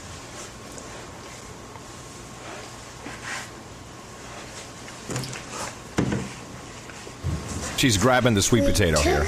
A sweet potato and waited for 3 weeks. Nothing happened. We took another potato and waited for 3 more weeks. Nothing happened. So we talked to the produce man at the store, and he said, well, these will never grow vines. At the farms, they spray them with a chemical called Bud Nip. You should try one of our organic sweet potatoes. And over a month, it finally grew these wimpy little vines. Over that time, we went to Ruth's Organic Food Market, and got a sweet potato there. It only took 1 week for it to sprout. And look at it now. So the experiment she did, obviously, is she got a sweet potato from the supermarket. It has been sprayed to not sprout any stalks, which the grocer was happy to tell her. Then she gets Bud Nip. It's a chemical, chloropropum, which apparently is not a safe thing. You better wash your potatoes if you're... Wow, just as John was getting into it, we lose the connection. Wow. All right, I'll have him come back to the Bud Nip. Hello, comeback connection. Oh, boy. There we go. I'm sorry, John. I think I still have you. Go back to the Bud Nip, the chloropropone, whatever it's called. Hello?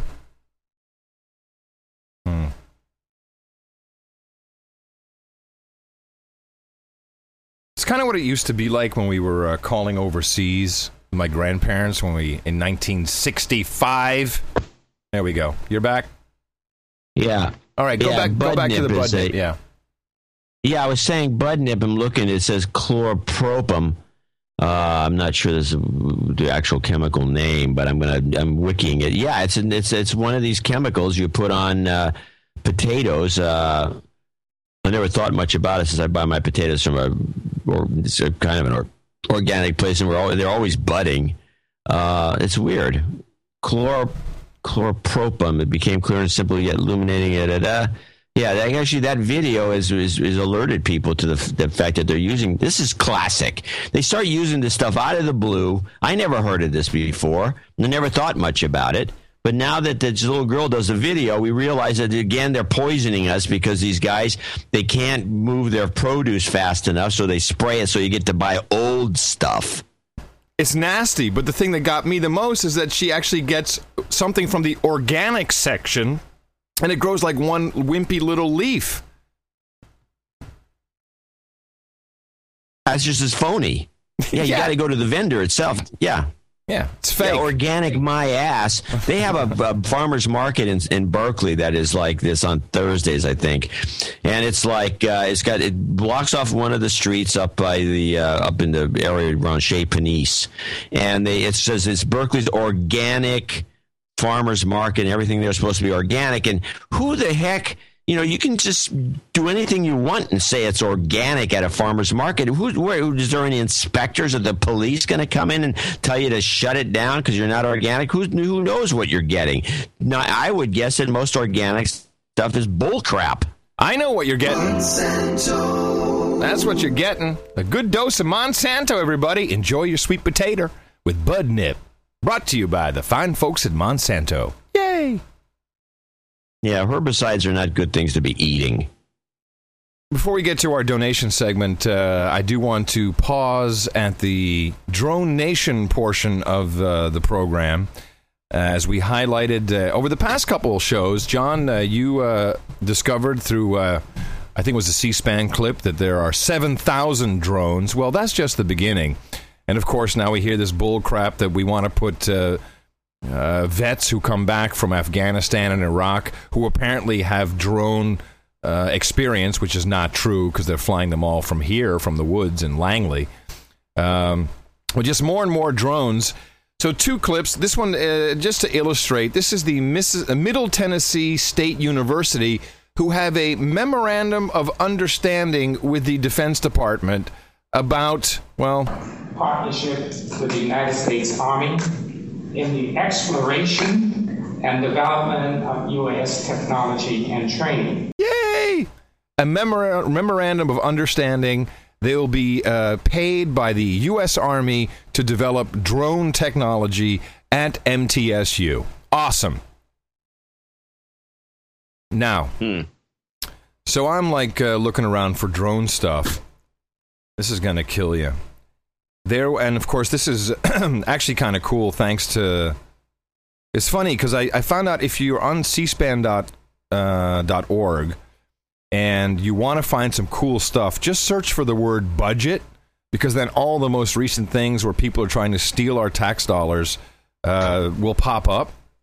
And it turns out there was a conference this past week for the Association of Unmanned Vehicle Systems International. Did you know there was such an association, John? Wow, there's an association for everything. Yeah, it's the auvsi.org.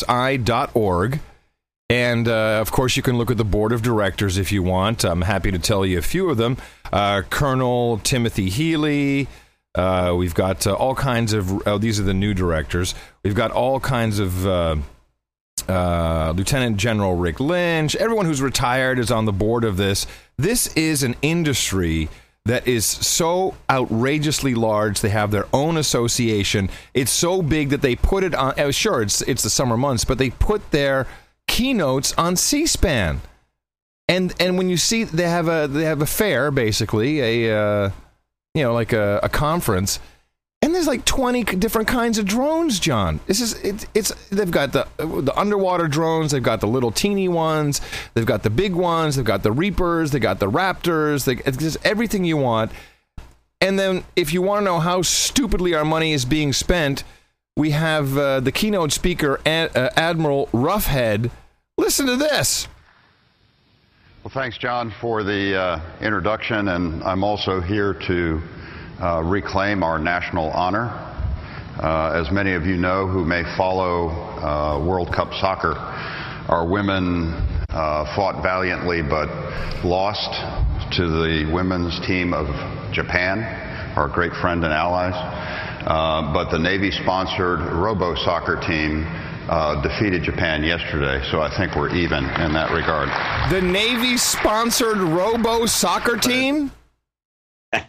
Really? I like it. Yeah. And can we get coverage of that, please? I wouldn't mind watching that. I'd watch it. Yeah, but we're paying for a Robo soccer team? What a waste of the taxpayers' money that's got to be. Yeah. Here's what you could do with your money. I'm going to show my support by donating to No Agenda. Imagine all the people who could do that. Oh, yeah, that'd be fab. Yeah, on No Agenda in the morning. We do have some donors that came in. I want to mention a couple of them. Joel Cool Design. $911.11, Princeton, Ontario, Canada. Stephen Beighton, Beighton, in Ballygowan Down. Not sure where that is. That's the way it came through on the spreadsheet. Sorry. $100. Jupiter Broadcasting, LLC in Marysville, Washington. In the morning, guys. First-time donor. More to come. Great work on these last few weeks. Big ups to Adam for getting it done while on the road. Well, that's until today, that is. And check us out at JupiterBroadcasting.com. Long live Bitcoin. He actually sent us real money. Timothy Nussi in Whitby, Ontario, 6666. Mark Caudill in Alexandria, Virginia. Hey, Mark. 50 double nickels on the dime. Been a while since I donated, and a few shows back, my brother, Sir Ben Caudill, called me out as a douchebag. Please commence with the de-douching. You've been de-douched. Patrick Coble in Nashville, Tennessee. Sir Patrick to you.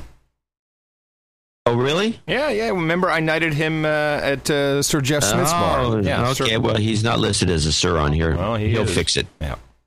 Buzzkill Jr. says he'll fix it. Nashville, Tennessee, double nickels on the dime. In the morning, John and Adam like to get a birthday shout out. We've got that listed. He's been listening to the show. He's listening to the show every night since he was 3 months old. Hopefully he'll mold into a good little human resource. We can put this towards a future knighthood. No Agenda domains I made a couple of weeks ago. Pointing to noagendashow.com, including, you want to read these off? You're handling this. Sure. BeenDoingThat.com, BodyScannerRadiation.com, CallOfDutyTerrorist.com, CarbonCreditScams.com, GitmoNationTour.com, MonsantoIsKillingYou.com, Monsanto owns the world's crops.com, ObamaClutchCar.com, and ObamasPrivateJet.com. Many of these URLs, by the way, prominently displayed on the side panels of the Duchess. Fantastic. Snorrestein. Sir Snorrestein in to Norway. you. Sir Schnorr. Yes. 5432. The donation is the name of my friend Johan. 14 assassinated. Oh, his poor kid was killed, and Horatio killed by the polar bear 30 miles from here. Oh, that sucks. Sheesh. Oh. Bradley Serbu in Naples, Florida, $50. Greg Steerley in Santa Monica, $50. Harshad Patel in Bilston, West Midlands, $50. And we also want to mention Scott Henkel, who's looking for a job. We do have to mention the NoAgendaNation.com. Go to NoAgendaNation.com/jobs. It's a special site that will take you to a back into Craigslist and search for a job over the country for you, and it's just that you have to go to it directly. You're not going to get to it any other way. And also, we should mention this will be the last week for the 333 coin, which No Agenda Nation has for sale for people who want to celebrate next week's show, which is show 333, which will be a lot better than this one. So I remind you to go to noagendashow.com, Dvorak.org/NA, channeldvorak.com/NA, and noagendanation.com to help us out. We could use the celebratory income. And a couple of Hot Pockets producers I need to thank who also belong on the list. These are people who have been coming up giving us, sometimes water and blankets, but also cash, checks, and other forms. No Bitcoin. This is from our New Jersey, New York meetup, which was held at Benny's pizza place there in Hoboken, New Jersey, which has changed, by the way, John. Hoboken used to be like young college kids. They all stayed. Now there's like strollers everywhere. It's actually it's turned out to be really nice. It's a really nice town. A family neighborhood. Family neighborhood. So, at the meetup, which was quite a hoot, and I got to talk about that in a second, Zamir Hamoud, $20. Stephen Tessler, $33 for a podcast license. Edward Bradley, $100. Stephen Coolhan, $30. Murph, $88.43. Ben Nidus, $70. Alex Volinsky, $40. Of course, we mentioned Sir Adam Attia, who will be knighted officially in a moment with his $1,000 donation. Alex Croak, $100. Alan Sparrow, $100. And Richard Hrasnek, who was donated before, $100. And, of course, big mentions, big thanks to Sir Daniels, who picked us up at the Marina and RV Park in a chauffeured town car, I might point out, which was very nice for a change. And he also picked up the majority of the tab for the pizzas and the drinks. I know a lot of people chipped in, but I think he kind of got stuck with most of the bill. But he did not complain, and we highly appreciate that. Thank you so much, Sir Daniels, for doing that. It was nice bumping rings with you, which sounds dirtier than it really is. As John said, this support is invaluable to us, and you will remember to donate. Dvorak.org/NA. Because we program your brain. And I do have the newest send by Buzzkill Jr., which includes Richard Hyde on the birthday list. I think I have that one. Hold on, let me just check. Yeah, I've got that one. Couple of karma shout-outs. Dwayne Parker says, hey, Adam, I've donated. I've been attempting to get out from under this house I bought for no effing reason. If you could give me a small karma shout-out, that would be great. Here, it gets worse. On Thursday night, early Friday morning, I was arrested for a DUI. By the way, my car was locked and parked. I didn't even have my keys on me. When I finally took a breath test at the station, I blew a 0.6. I've blown better than that. They then found my medical cannabis in my pockets, which they searched twice in the field, then forcibly drew blood from me, even though I had complied. I got a bitch of a court fight ahead of me because these cops are shakedown artists. On top of that, my consulting job just ended, and I'm in desperate need of one of these 100 or so resumes I sent out to actually pan out. Wow. So the thing that gets me on that... Wait. What town was this? He doesn't mention that in his email, unfortunately. But... we need to know about this. Well, we do need to know, because it's crazy. You get arrested for a DUI with your car being locked, you don't even have your keys on you. I mean, what's next? I mean, dude, I hope your dog doesn't die. It's like, how much worse can it get? So here it comes, my friend. You get a big dose of karma coming your way. You've got karma. We also have a make good here, Scott Hankel. He donated $3.31 for the 331 show. PayPal, unfortunately, lost the note. Here it reads as follows. I've been a listener since the beginning of the year due to John's plug on Twit, when he's on, as well as that catchy donation jingle of his. Very nice. Great show. Too bad you guys are the only true American journalists out there in this day and age. Hey, that should be trueamericanjournalist.com. We need a lot more folks like yourselves that will actually report the true news and call out the lies our idiots, so-called leaders are spreading. Kudos to you two. Anyhow, thought that a donation would help fund Adam's trip back to the Republic of California, or John's trip out to the last stop before Adam and Miss Mickey head back. One last thing, if possible, I'd like to get a triple dose of karma. One for the wife in her quest to find a job, the other for us acquiring and funding our first investment properly. Lastly, to both of us in hopefully creating a little human resource to help propagate the message. So when we do the triple karma, I give a little ding there, we give the karma, and John will hit you up with a ding afterwards. You've got karma.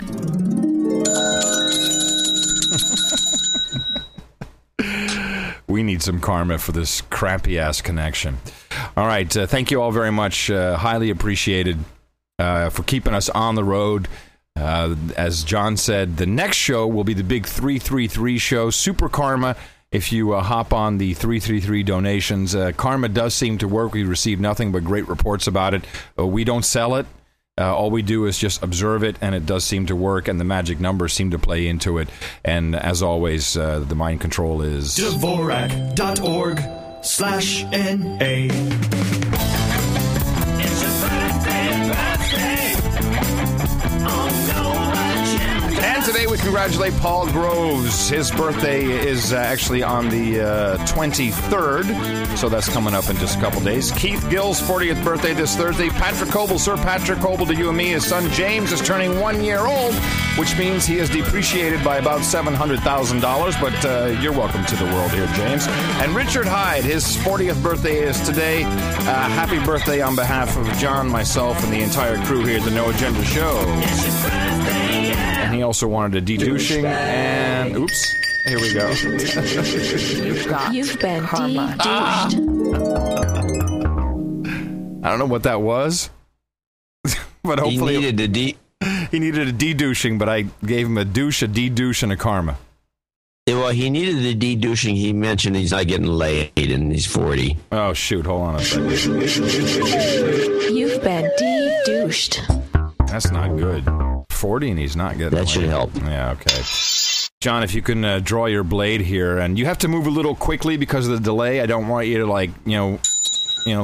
come in too late and chop our knights' heads off. So, Matthew Stroh and Adam Atia, please step forward, extend your middle fingers as it's time for you to now join the very elite group of the Knights of the No Agenda Roundtable.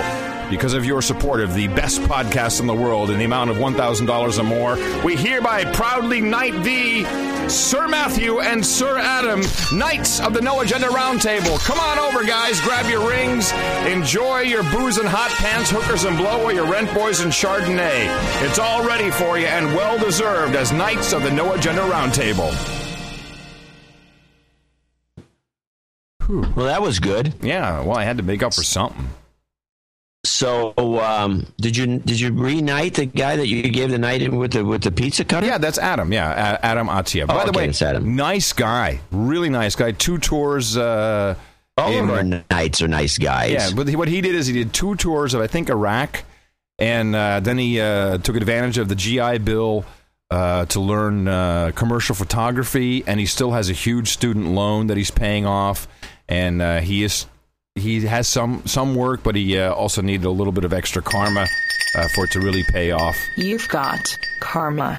And he really loves you, John. Good. Let me just say, let me talk briefly about the Hot Pockets tours. We're about to wrap it up here. Everybody really, really loves the show. And I've been to fan days and meetups and stuff like that, but this is very different. I mean, you walk in, and it's like you get a big in the morning from everybody, literally like other people in the establishment duck and are worried and think we're some kind of cult. We are. Yeah, we are some kind of cult. We had our meetup in Boston, which was... did we talk about the meetup in Boston? No, we didn't, did we? No, I don't think so. Right, because it was after the show, right. No, maybe we did talk about it. No, I think we did talk about our meetup in Boston. No, we did that. I don't know.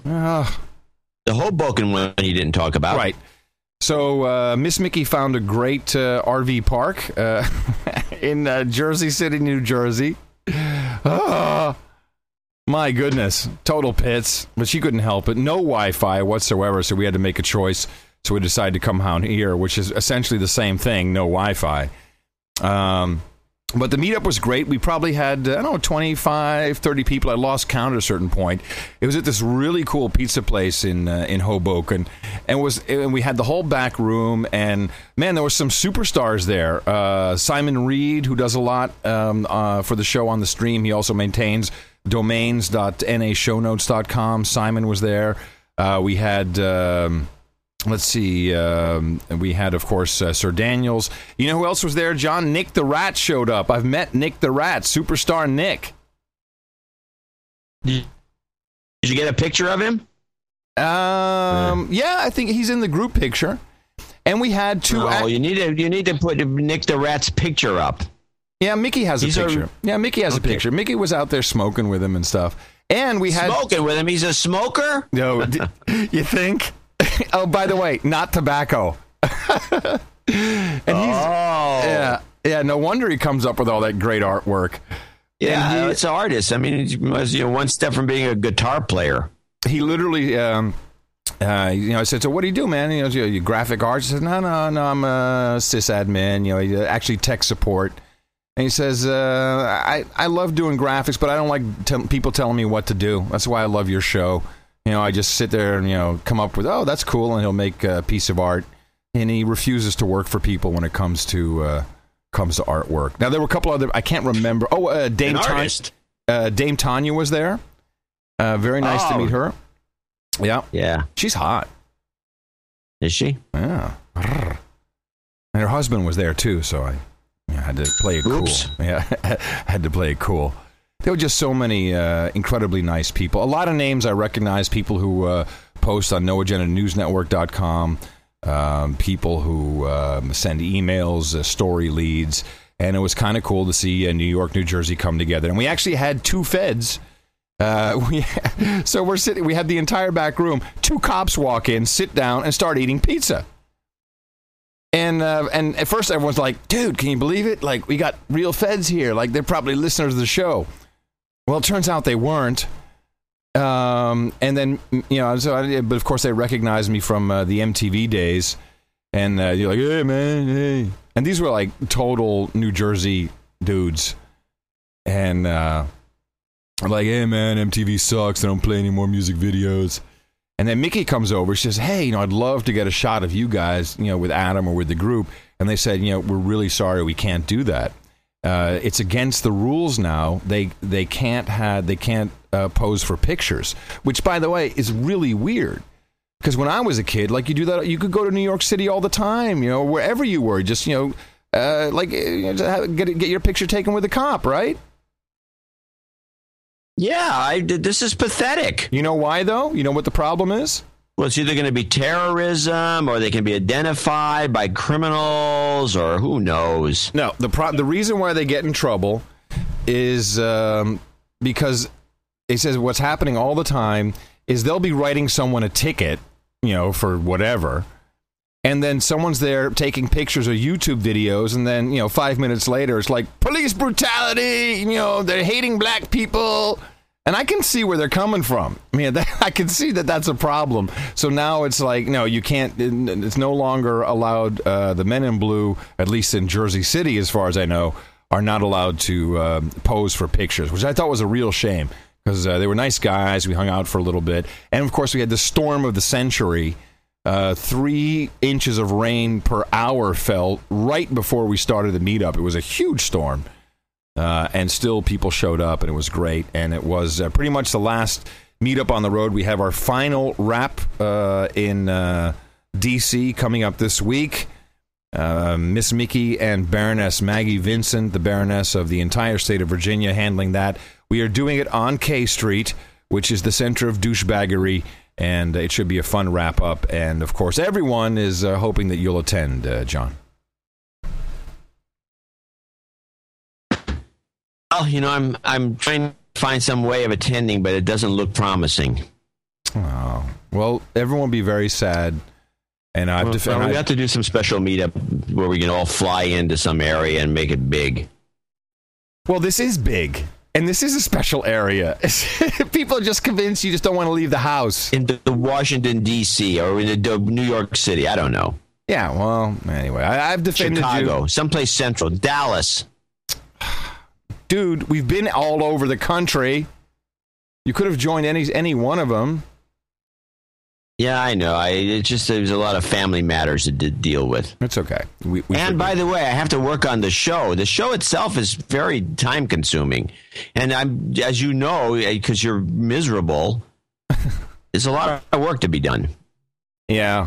I'm only really miserable today because of our connectivity, but it has been very, very hard. Last night, as we got in, we drove for 7.5 hours, and I spent another 7 hours just prepping the show, just trying to see what's going on, and I have to catch up. It's not like I have time to research stuff. So I feel today is without a doubt a C-, perhaps a D. Standards & Poor can actually come in and downgrade our sorry asses. John's gonna hum the Sunday Times. Yeah. Well, today's Sunday Times is interesting because they have a picture of some hotel in Libya that's been shot up, and the guys are painting it with spray cans. It just looks. So anyway, Libya's at the top of the news. They got a big special on how Rick Perry is getting a lot of money. From Bank of America. Yeah, I didn't know about that. The whole front page is boring. I started looking inside because I scanned through it to try to find something about Syria. There's nothing about Syria. It's just about Rick Perry and how he's getting all his money. And then in today's paper, they also sent a copy of the New York Times Magazine, which is thicker than it's ever been. It's like huge, actually. It weighed down the whole opera. And basically they're cloning Vogue magazine. It's just a bunch of pictures of, perfume models. The shit we can't afford. I thought that today's paper was extremely. I could find no coded messages or anything interesting in the paper, so I gave up. There was something in the New York Times earlier this week, and as I was up in Armonk, it's kind of cool to see my my Uncle Don. He actually's like, if you get up early, the New York Times will be in a blue plastic bag out there around 6:30. He's up around 6:45, so it's like, in case you want to beat me to it.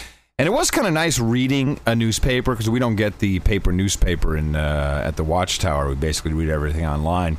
But earlier this week, there was a story about Congressman Issa of California. Did you read this article by any chance, John?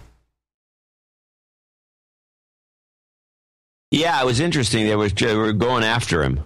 This guy is a total douche. It's unbelievable. It's like I lost you. Yeah, it'll come back in a moment. Hold on a second. Anyway, maybe you'll catch up to me. So this guy basically runs his business out of his congressional office, even though like the buildings are, I don't know, it's like maybe the building next door. This guy is a 100 millionaire, if not a billionaire, but he has all these conflicts of interest. And I thought and is he a Republican or a Democrat? What is he? He's a Republican. No, that's why the New York Times is all over him.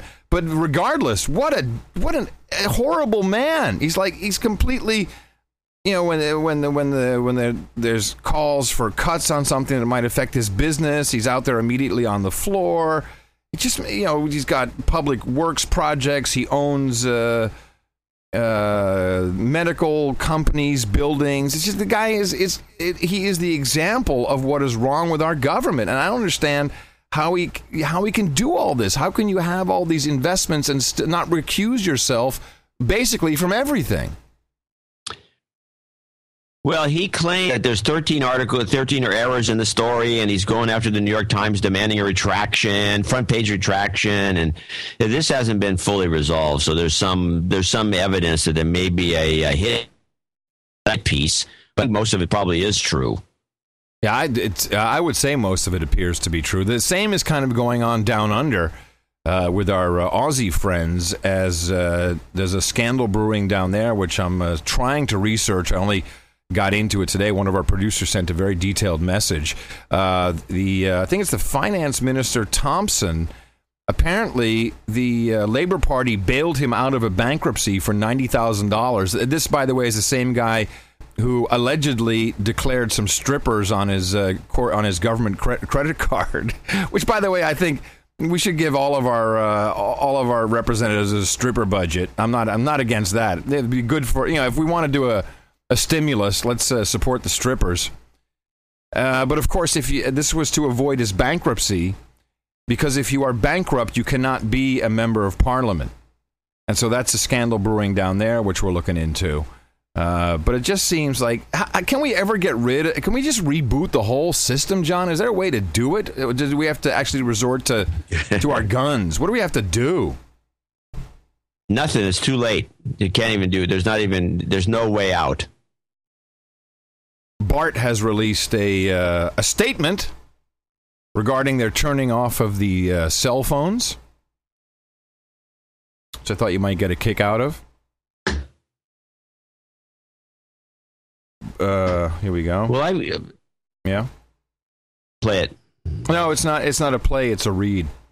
No. Yeah, so they talk about, for more than 25 years, BART has had a policy regarding the exercise of First Amendment free speech rights in areas in its stations where it can be done safely and without interference with BART's primary mission of providing safe, efficient, and reliable public transportation services.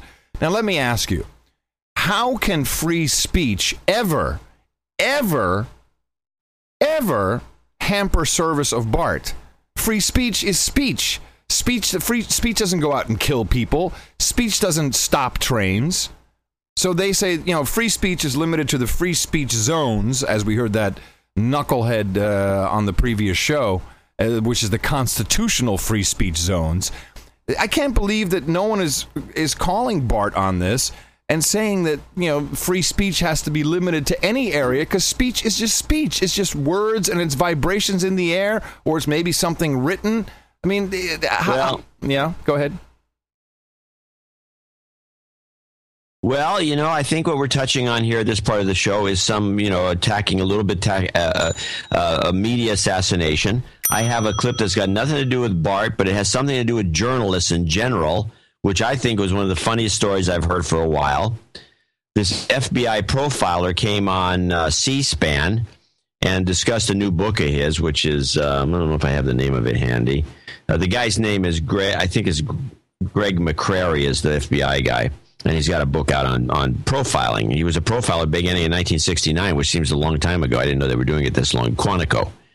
And so he has this hilarious story about one of the serial killers that I just was a total eye roller and worth listening to. In the white powder and all of that, but that's separate from the 9/11 investigation itself, the 9/11 attacks. What has been in your career? What was the most difficult profile to put together, and why? Well, I don't know. Each one is its own unique challenge. I think they're all unique. I think one of the more interesting cases that I had was a serial murder case where the individual was murdering in Europe and the United States, and he was sort of back and forth between the two. And I always say that true crime is more interesting or more unbelievable than fictional crime, because if you write this stuff up as fiction, people aren't going to believe it. But this guy, for example, was a member of the media who was covering his own murders for the media. He was reporting on it, writing for the newspaper, going on TV, doing interviews, and covering his own murders, and meanwhile going out killing these women and then coming back and reporting on it, interviewing the detectives, interviewing the people in charge about the nature of the investigation and the status of the investigation and all of those things. So it was an intriguing case. Did your profile include that aspect? Well, I got involved later in the case, and I worked with the Austrian authorities. Actually ended up testifying in Austria against this guy in his trial over there. But it shows that they don't think like we think. For example, he went into Los Angeles to kill people. So this is why criminals don't think like you and I think necessarily. If you went into Los Angeles to kill a lot of people, probably where would you not go? What would you avoid at all costs if you went to Los Angeles? Probably the police department. You wouldn't want them to know you were in town to kill people. This guy, the narcissism is there. First thing he does is go to the LAPD and introduce himself as a foreign journalist in town to do research on prostitutions in Los Angeles. They give him a ride-along, the courtesy of a ride-along, show him where the street prostitutes work.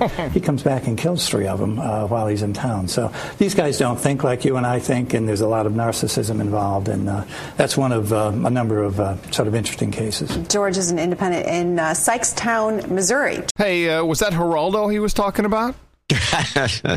Oh, man.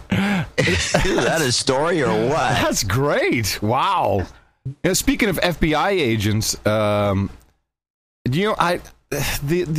C-SPAN call-in shows fascinate me because they have, once again, they've got kind of the dorky-looking chick that didn't make the cut at Fox News. No, not even at Fox News. These women don't even make the cut at Russia Today. No, there's been a couple of good-looking ones. This one here is very pretty, yeah. You just don't watch it. I don't. Yeah, well, I've been on the road. I've been living out of a box.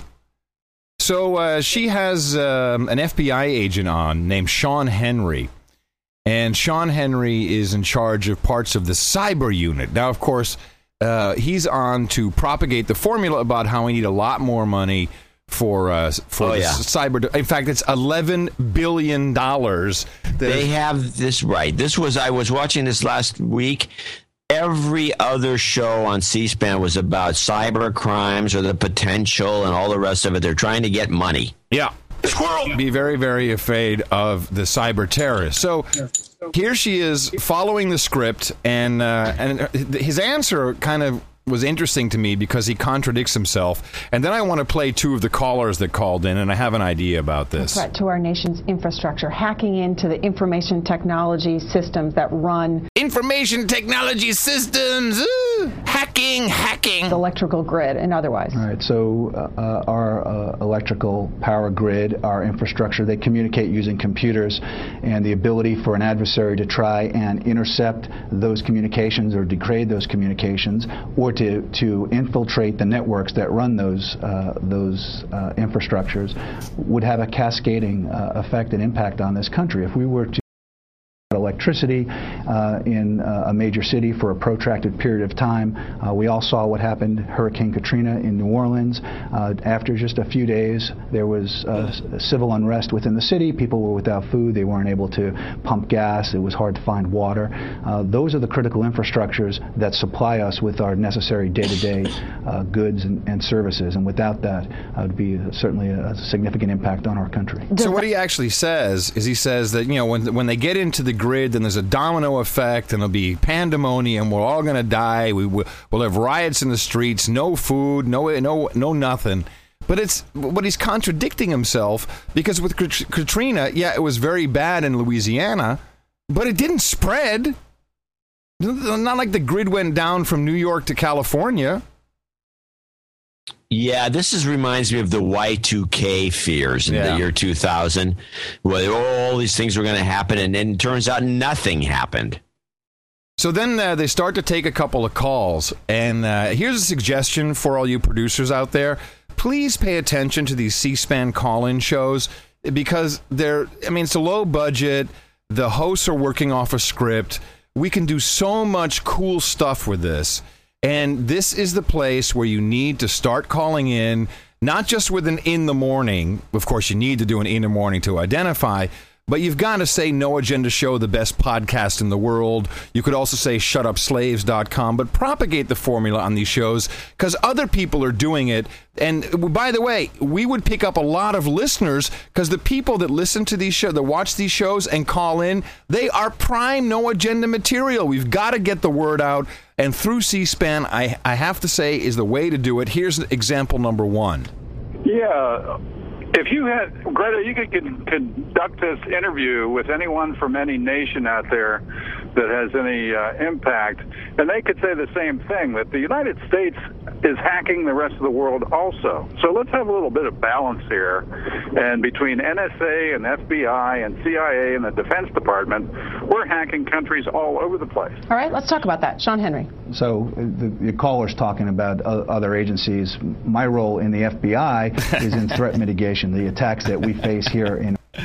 And, I love that. Looking at who those adversaries are and how do we thwart those attacks. Can we share intelligence that we collect with the Department of Homeland Security and others to help make this country safer? So those are other agencies outside of the FBI that do that sort of thing? Well, I don't have any information about the U.S. intelligence capabilities as this gentleman's described. I have no information about that. So that was beautiful, right? I mean, this is a total no agenda type person.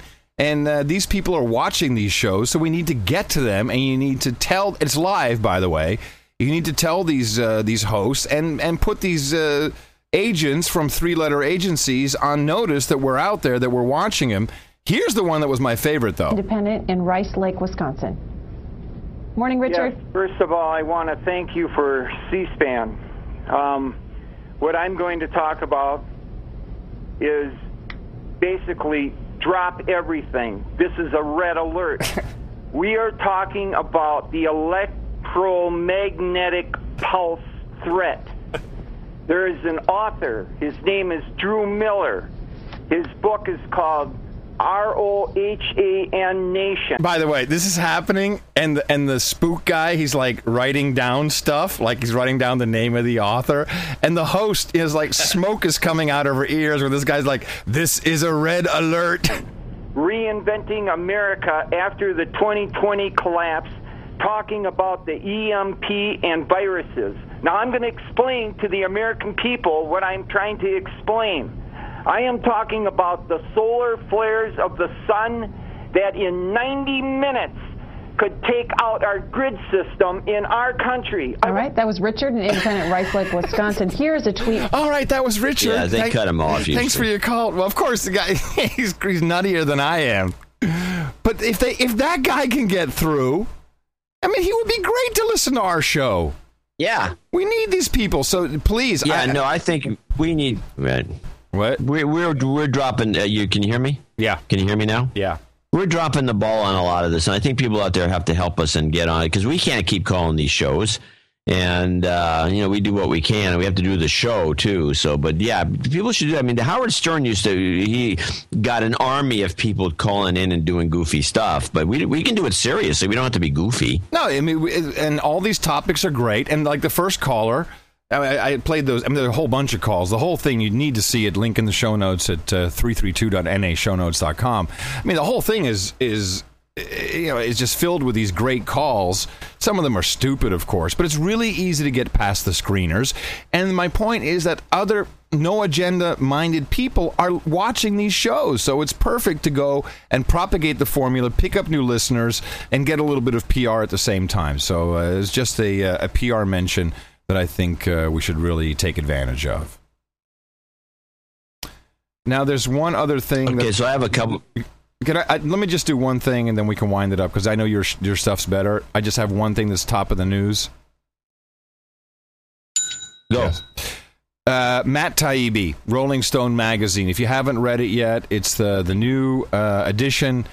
He essentially got some documents about a whistleblower at the SEC. Nothing you haven't heard before on the No Agenda Show program, podcast.com or gov. But he essentially has uncovered the following. SEC has several levels of investigations. Basically, any preliminary inquiry is what they call a MUI, a matter under inquiry. And a MUI is just any investigation that's before the level of a formal inquiry. Right. And what they've been doing, dating back to 1993, is they've been destroying the records of any MUI that has not proceeded to a full investigation. So all these preliminary investigations of Bernie Madoff, AIG, Goldman Sachs, Citigroup, Lehman Brothers, as many as 18,000 cases, the evidence for all of them has been destroyed. So if somebody had a brilliant realization about what Madoff was doing in 2004, and there had been an investigation in 1999 with somebody else who'd moved on, who'd had the same idea, there'd be no, for the guy in 2004, there'd be no record from 1999, and for the guy in 2008, there'd be no record of either of them. Exactly. There was no way to cross-reference, and that's exactly what happened. Somebody would call in with a tip, or they'd get a tip from FINRA or from the New York Stock Exchange about suspicious trades. You get a team of SEC guys would look into it for a few weeks, maybe a couple of months. They'd do some interviews. They'd ask for permission to proceed. It might get rejected by a future employee of Bernie Madoff or Citigroup, and then they would shred the documents afterwards. So this, of course, is the Olbermann show, unfortunately. What's his name? Kendra Olbermann. So unfortunately, it's on his show, which kind of makes me suspicious that there's some setup going on here. The fact that Rolling Stone gets all this stuff anyway is always, we find curious, to say the least. And Taibbi has a lot, and the article is very good. It's much better than this interview. And he goes into the revolving door at the SEC, how lawyers who are supposed to be investigating companies drop one of these investigations, and then literally 4 weeks later they're working at one of the banks. He has multiple examples of that. And then, of course, the fact that the SEC actually allows banks to appoint outside law firms to investigate whatever one of these cases might be, which is weird to say the least. And the SEC started going toward a model where they would allow companies to investigate themselves during this MUI stage. What they would do is they'd get a complaint, and then they'd go back to the company and they'd say, could you hire a lawyer and look into yourself and then file a report back to us so we can decide whether or not to investigate you? Now, apparently this system worked okay for a couple of years, but when they put Cox in, my sources tell me that this process just became a joke, and these investigations just routinely went nowhere. So had you read this article, John, in the Rolling Stone? Not yet, no. Oh, it's really, it's an eye-opener. It's really good. However, I believe it's a not even a red herring. Well, maybe it is a red herring, because Taibbi basically spills the beans here at the end, saying that the very same attorney Inspector General Cox, where all this stuff flourished and was not investigating. Taibbi's now saying, oh, no, it's all going to they'll do something really good with it. The SEC Inspector General David Kotz actually is a pretty aggressive Inspector General, and I actually do think that something might come out of it. I mean, the record of Inspectors General in the past decade or so hasn't been great, but apparently this one is a pretty good one. So people do have hope for this. Yeah, so dream on, Taibbi, dream on. There's going to be no one's going to jail. But it's a great article to read. Link in the show notes, 332.nashownotes.com. Of course, we've been all over the SEC and how they're basically completely in collusion with the banks. And someone should at least throw a shoe at them, if nothing else. I have a couple of deconstructions of some stuff Chertoff said at the Aspen conference on security. Now, and also, just a reminder that Michael Chertoff, former Secretary of the Department of Homeland Security, who is now selling body scanners and, handcuffs and whips and chains back to his former employer. So I got a couple, but I want to do that on Thursday. I also have some interesting spook events that went on with the deputy directors, former deputy director of the CIA and the current deputy director of DIA. And I've concluded that the deputy directors are the COOs, the guys who actually run the agencies, as opposed to the stooge they put at the top, and which will be again on Thursday's show. But just to finish off, I do have a clip. There's a story going around about the killer amoeba. And so I've heard about this. So Fox tries to sensationalize it over the weekend, but they end up with one of their substitute guys who passes it off with information I haven't heard. Everyone's trying to sensationalize the story. This guy says this has been going on for decades, this amoeba, and it just so happens to be getting attention now. And you can play the killer amoeba clip to see how this story just dies right on Fox. This deadly brain-eating amoeba, we've already had 3 deaths this year, and it seems like the treatment options are much less more potent for that. Yeah, well, listen, this is a very strange single-cell organism. It's been about 137 cases for several decades now, so it's not that rare. The problem is that this particular year you have a very hot summer down south. You have temperatures of 105 degrees. You have very little rain in places like Texas, Florida, and things like that. All right, what's the movie? Come on, spill the beans. The killer amoeba movie? It's got to be something like that. Well, there's got to be something going on, because apparently this guy says that averages 137 cases a year for the last 20 years. So why is it news now? So I thought that was a movie. There's a movie. There's got to be a movie. There's got to be a movie. Yeah, Brad Pitt's doing a zombie movie. Duh. Hence all of the zombie stories. That. I wish I had the. Yeah, it's in the red book. Had the red. I don't know if it is. I think it predates the red book. Your zombie prediction thing is way old. Yeah, and you said vampires. You said vampires, and I said no. It's going to be zombies. Zombies is what I didn't put. It's not in the red book, so I don't care. There's also the Japan children radiation clip is kind of distressing, because apparently, who knew this was going to happen? The Japanese were so much in denial about their radiation problem, they didn't give their kids iodine supplements, which they need to prevent the radioactive iodine from going to the thyroid, and so we get this report. A new study by the Japanese government has found nearly half the children surveyed in 3 towns near the Fukushima Daiichi nuclear plant have traces of radioactive elements in their thyroid glands. The Japanese government maintains that none of the children showed radiation levels that would be problematic, but the study's findings have fueled concern over the long-term fallout from the nuclear disaster. Radioactive iodine tends to gather in the thyroid glands of minors in particular, increasing the risk of developing cancer later in life. Yay! Good work, Japanese. Rock on, Joppers. So, and then finally, I don't really have any. I mean, there's other stuff, but I think they might as well just see if there's anything maybe we could discover. Somebody changed jobs at the Extra show And so we still hear a couple of extras, but we don't have that big wind-up anymore. So I'm going to probably stop using clips from Extra because they used to have this great wind-up, and then they'd go extra, and they'd play all these little clips. This is what it sounds like now. Now on Extra. New video, Kim Kardashian in white hours before her $10 million wedding. Congratulations, guys. Extra has every angle covered. The 2 rehearsal dinners. Kim today revealing her last-minute makeover. Spray tanning, midnight call to do my eyebrows. Breaking details on the wedding from here in Montecito. Could it be the most expensive celeb wedding in history? How much they spent on these crystalline invites alone.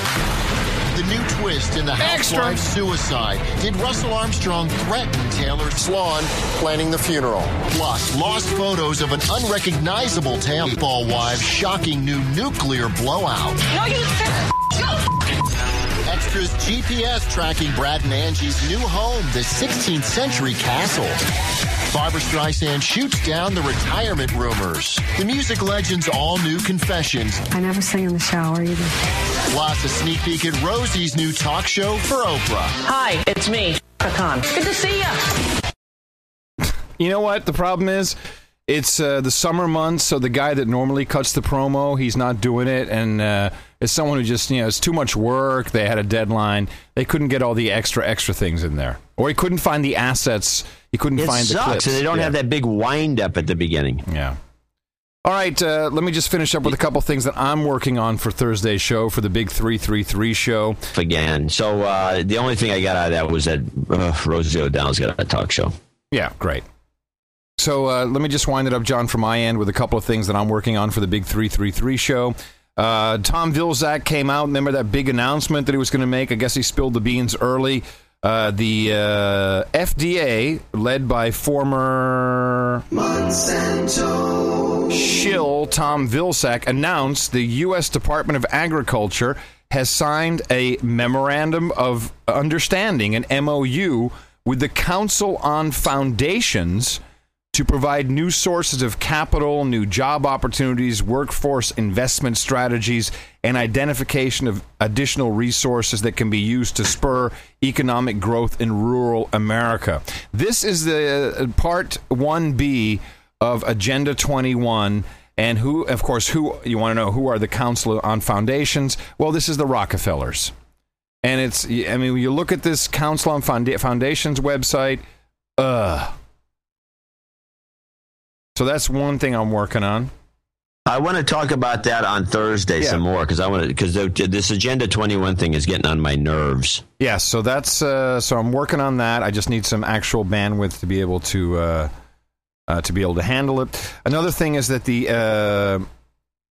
Air Force Official Special Investigations Unit raided a Nevada Central Valley gun store on Friday, yelling, search warrant, search warrant. But I'm sorry, you cannot have the military doing this in the United States. It is against the Constitution. So that's something that I'm looking into and investigating. You can't have the actual army doing that. And what? Yeah, I know. The Air Force, a special operations unit of the Air Force, raided a gun store. And this is part of the new meme. This is like, it's like, whatever. We need the army. You can't have our military doing police work in the United States. It's illegal. Well, it happened in Nevada, Harry Reid state. Then there's this, by the way, is also part of the ISIS story. An ex-Goldman Sachs VP changed his name after he was convicted, and now he's lobbying. He's right back in the saddle again. There's just so much stuff going on. And Blackwater is Verizon's security force, XZ, actually, I should say. The consultants formerly known as the Blackwaters. They are now protecting Verizon's assets during this standoff / strike.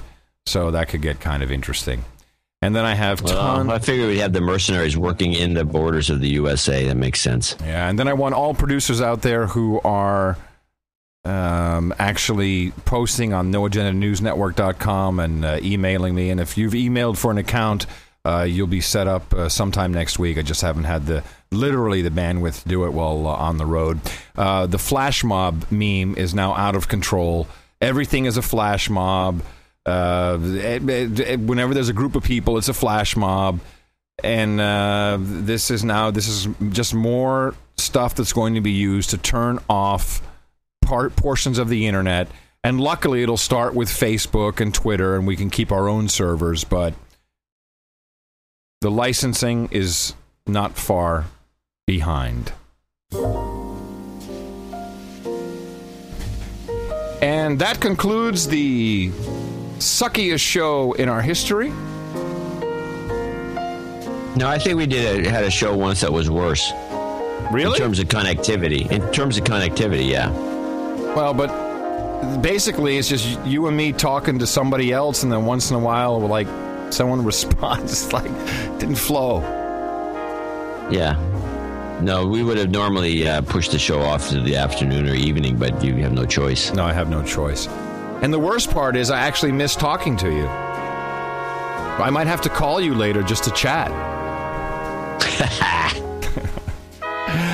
So, of course, this is all a setup for Groovy Karma for show 333. That's what will be coming your way on Thursday. I'll be back at the Watchtower, the Hilltop Crackpot Command Center. Hopefully, if the cable bill got paid while I was away, with great connectivity. Coming to you from the Oops, There's No Wi-Fi Here near the NSA in the woods. Our last show from the Duchess in the morning, everybody. I'm Adam Curry. And from northern Silicon Valley, where I have good connectivity, but all the good it does me, I'm John C. Dvorak. We will talk to you again on Thursday for show 333, right here on No Agenda.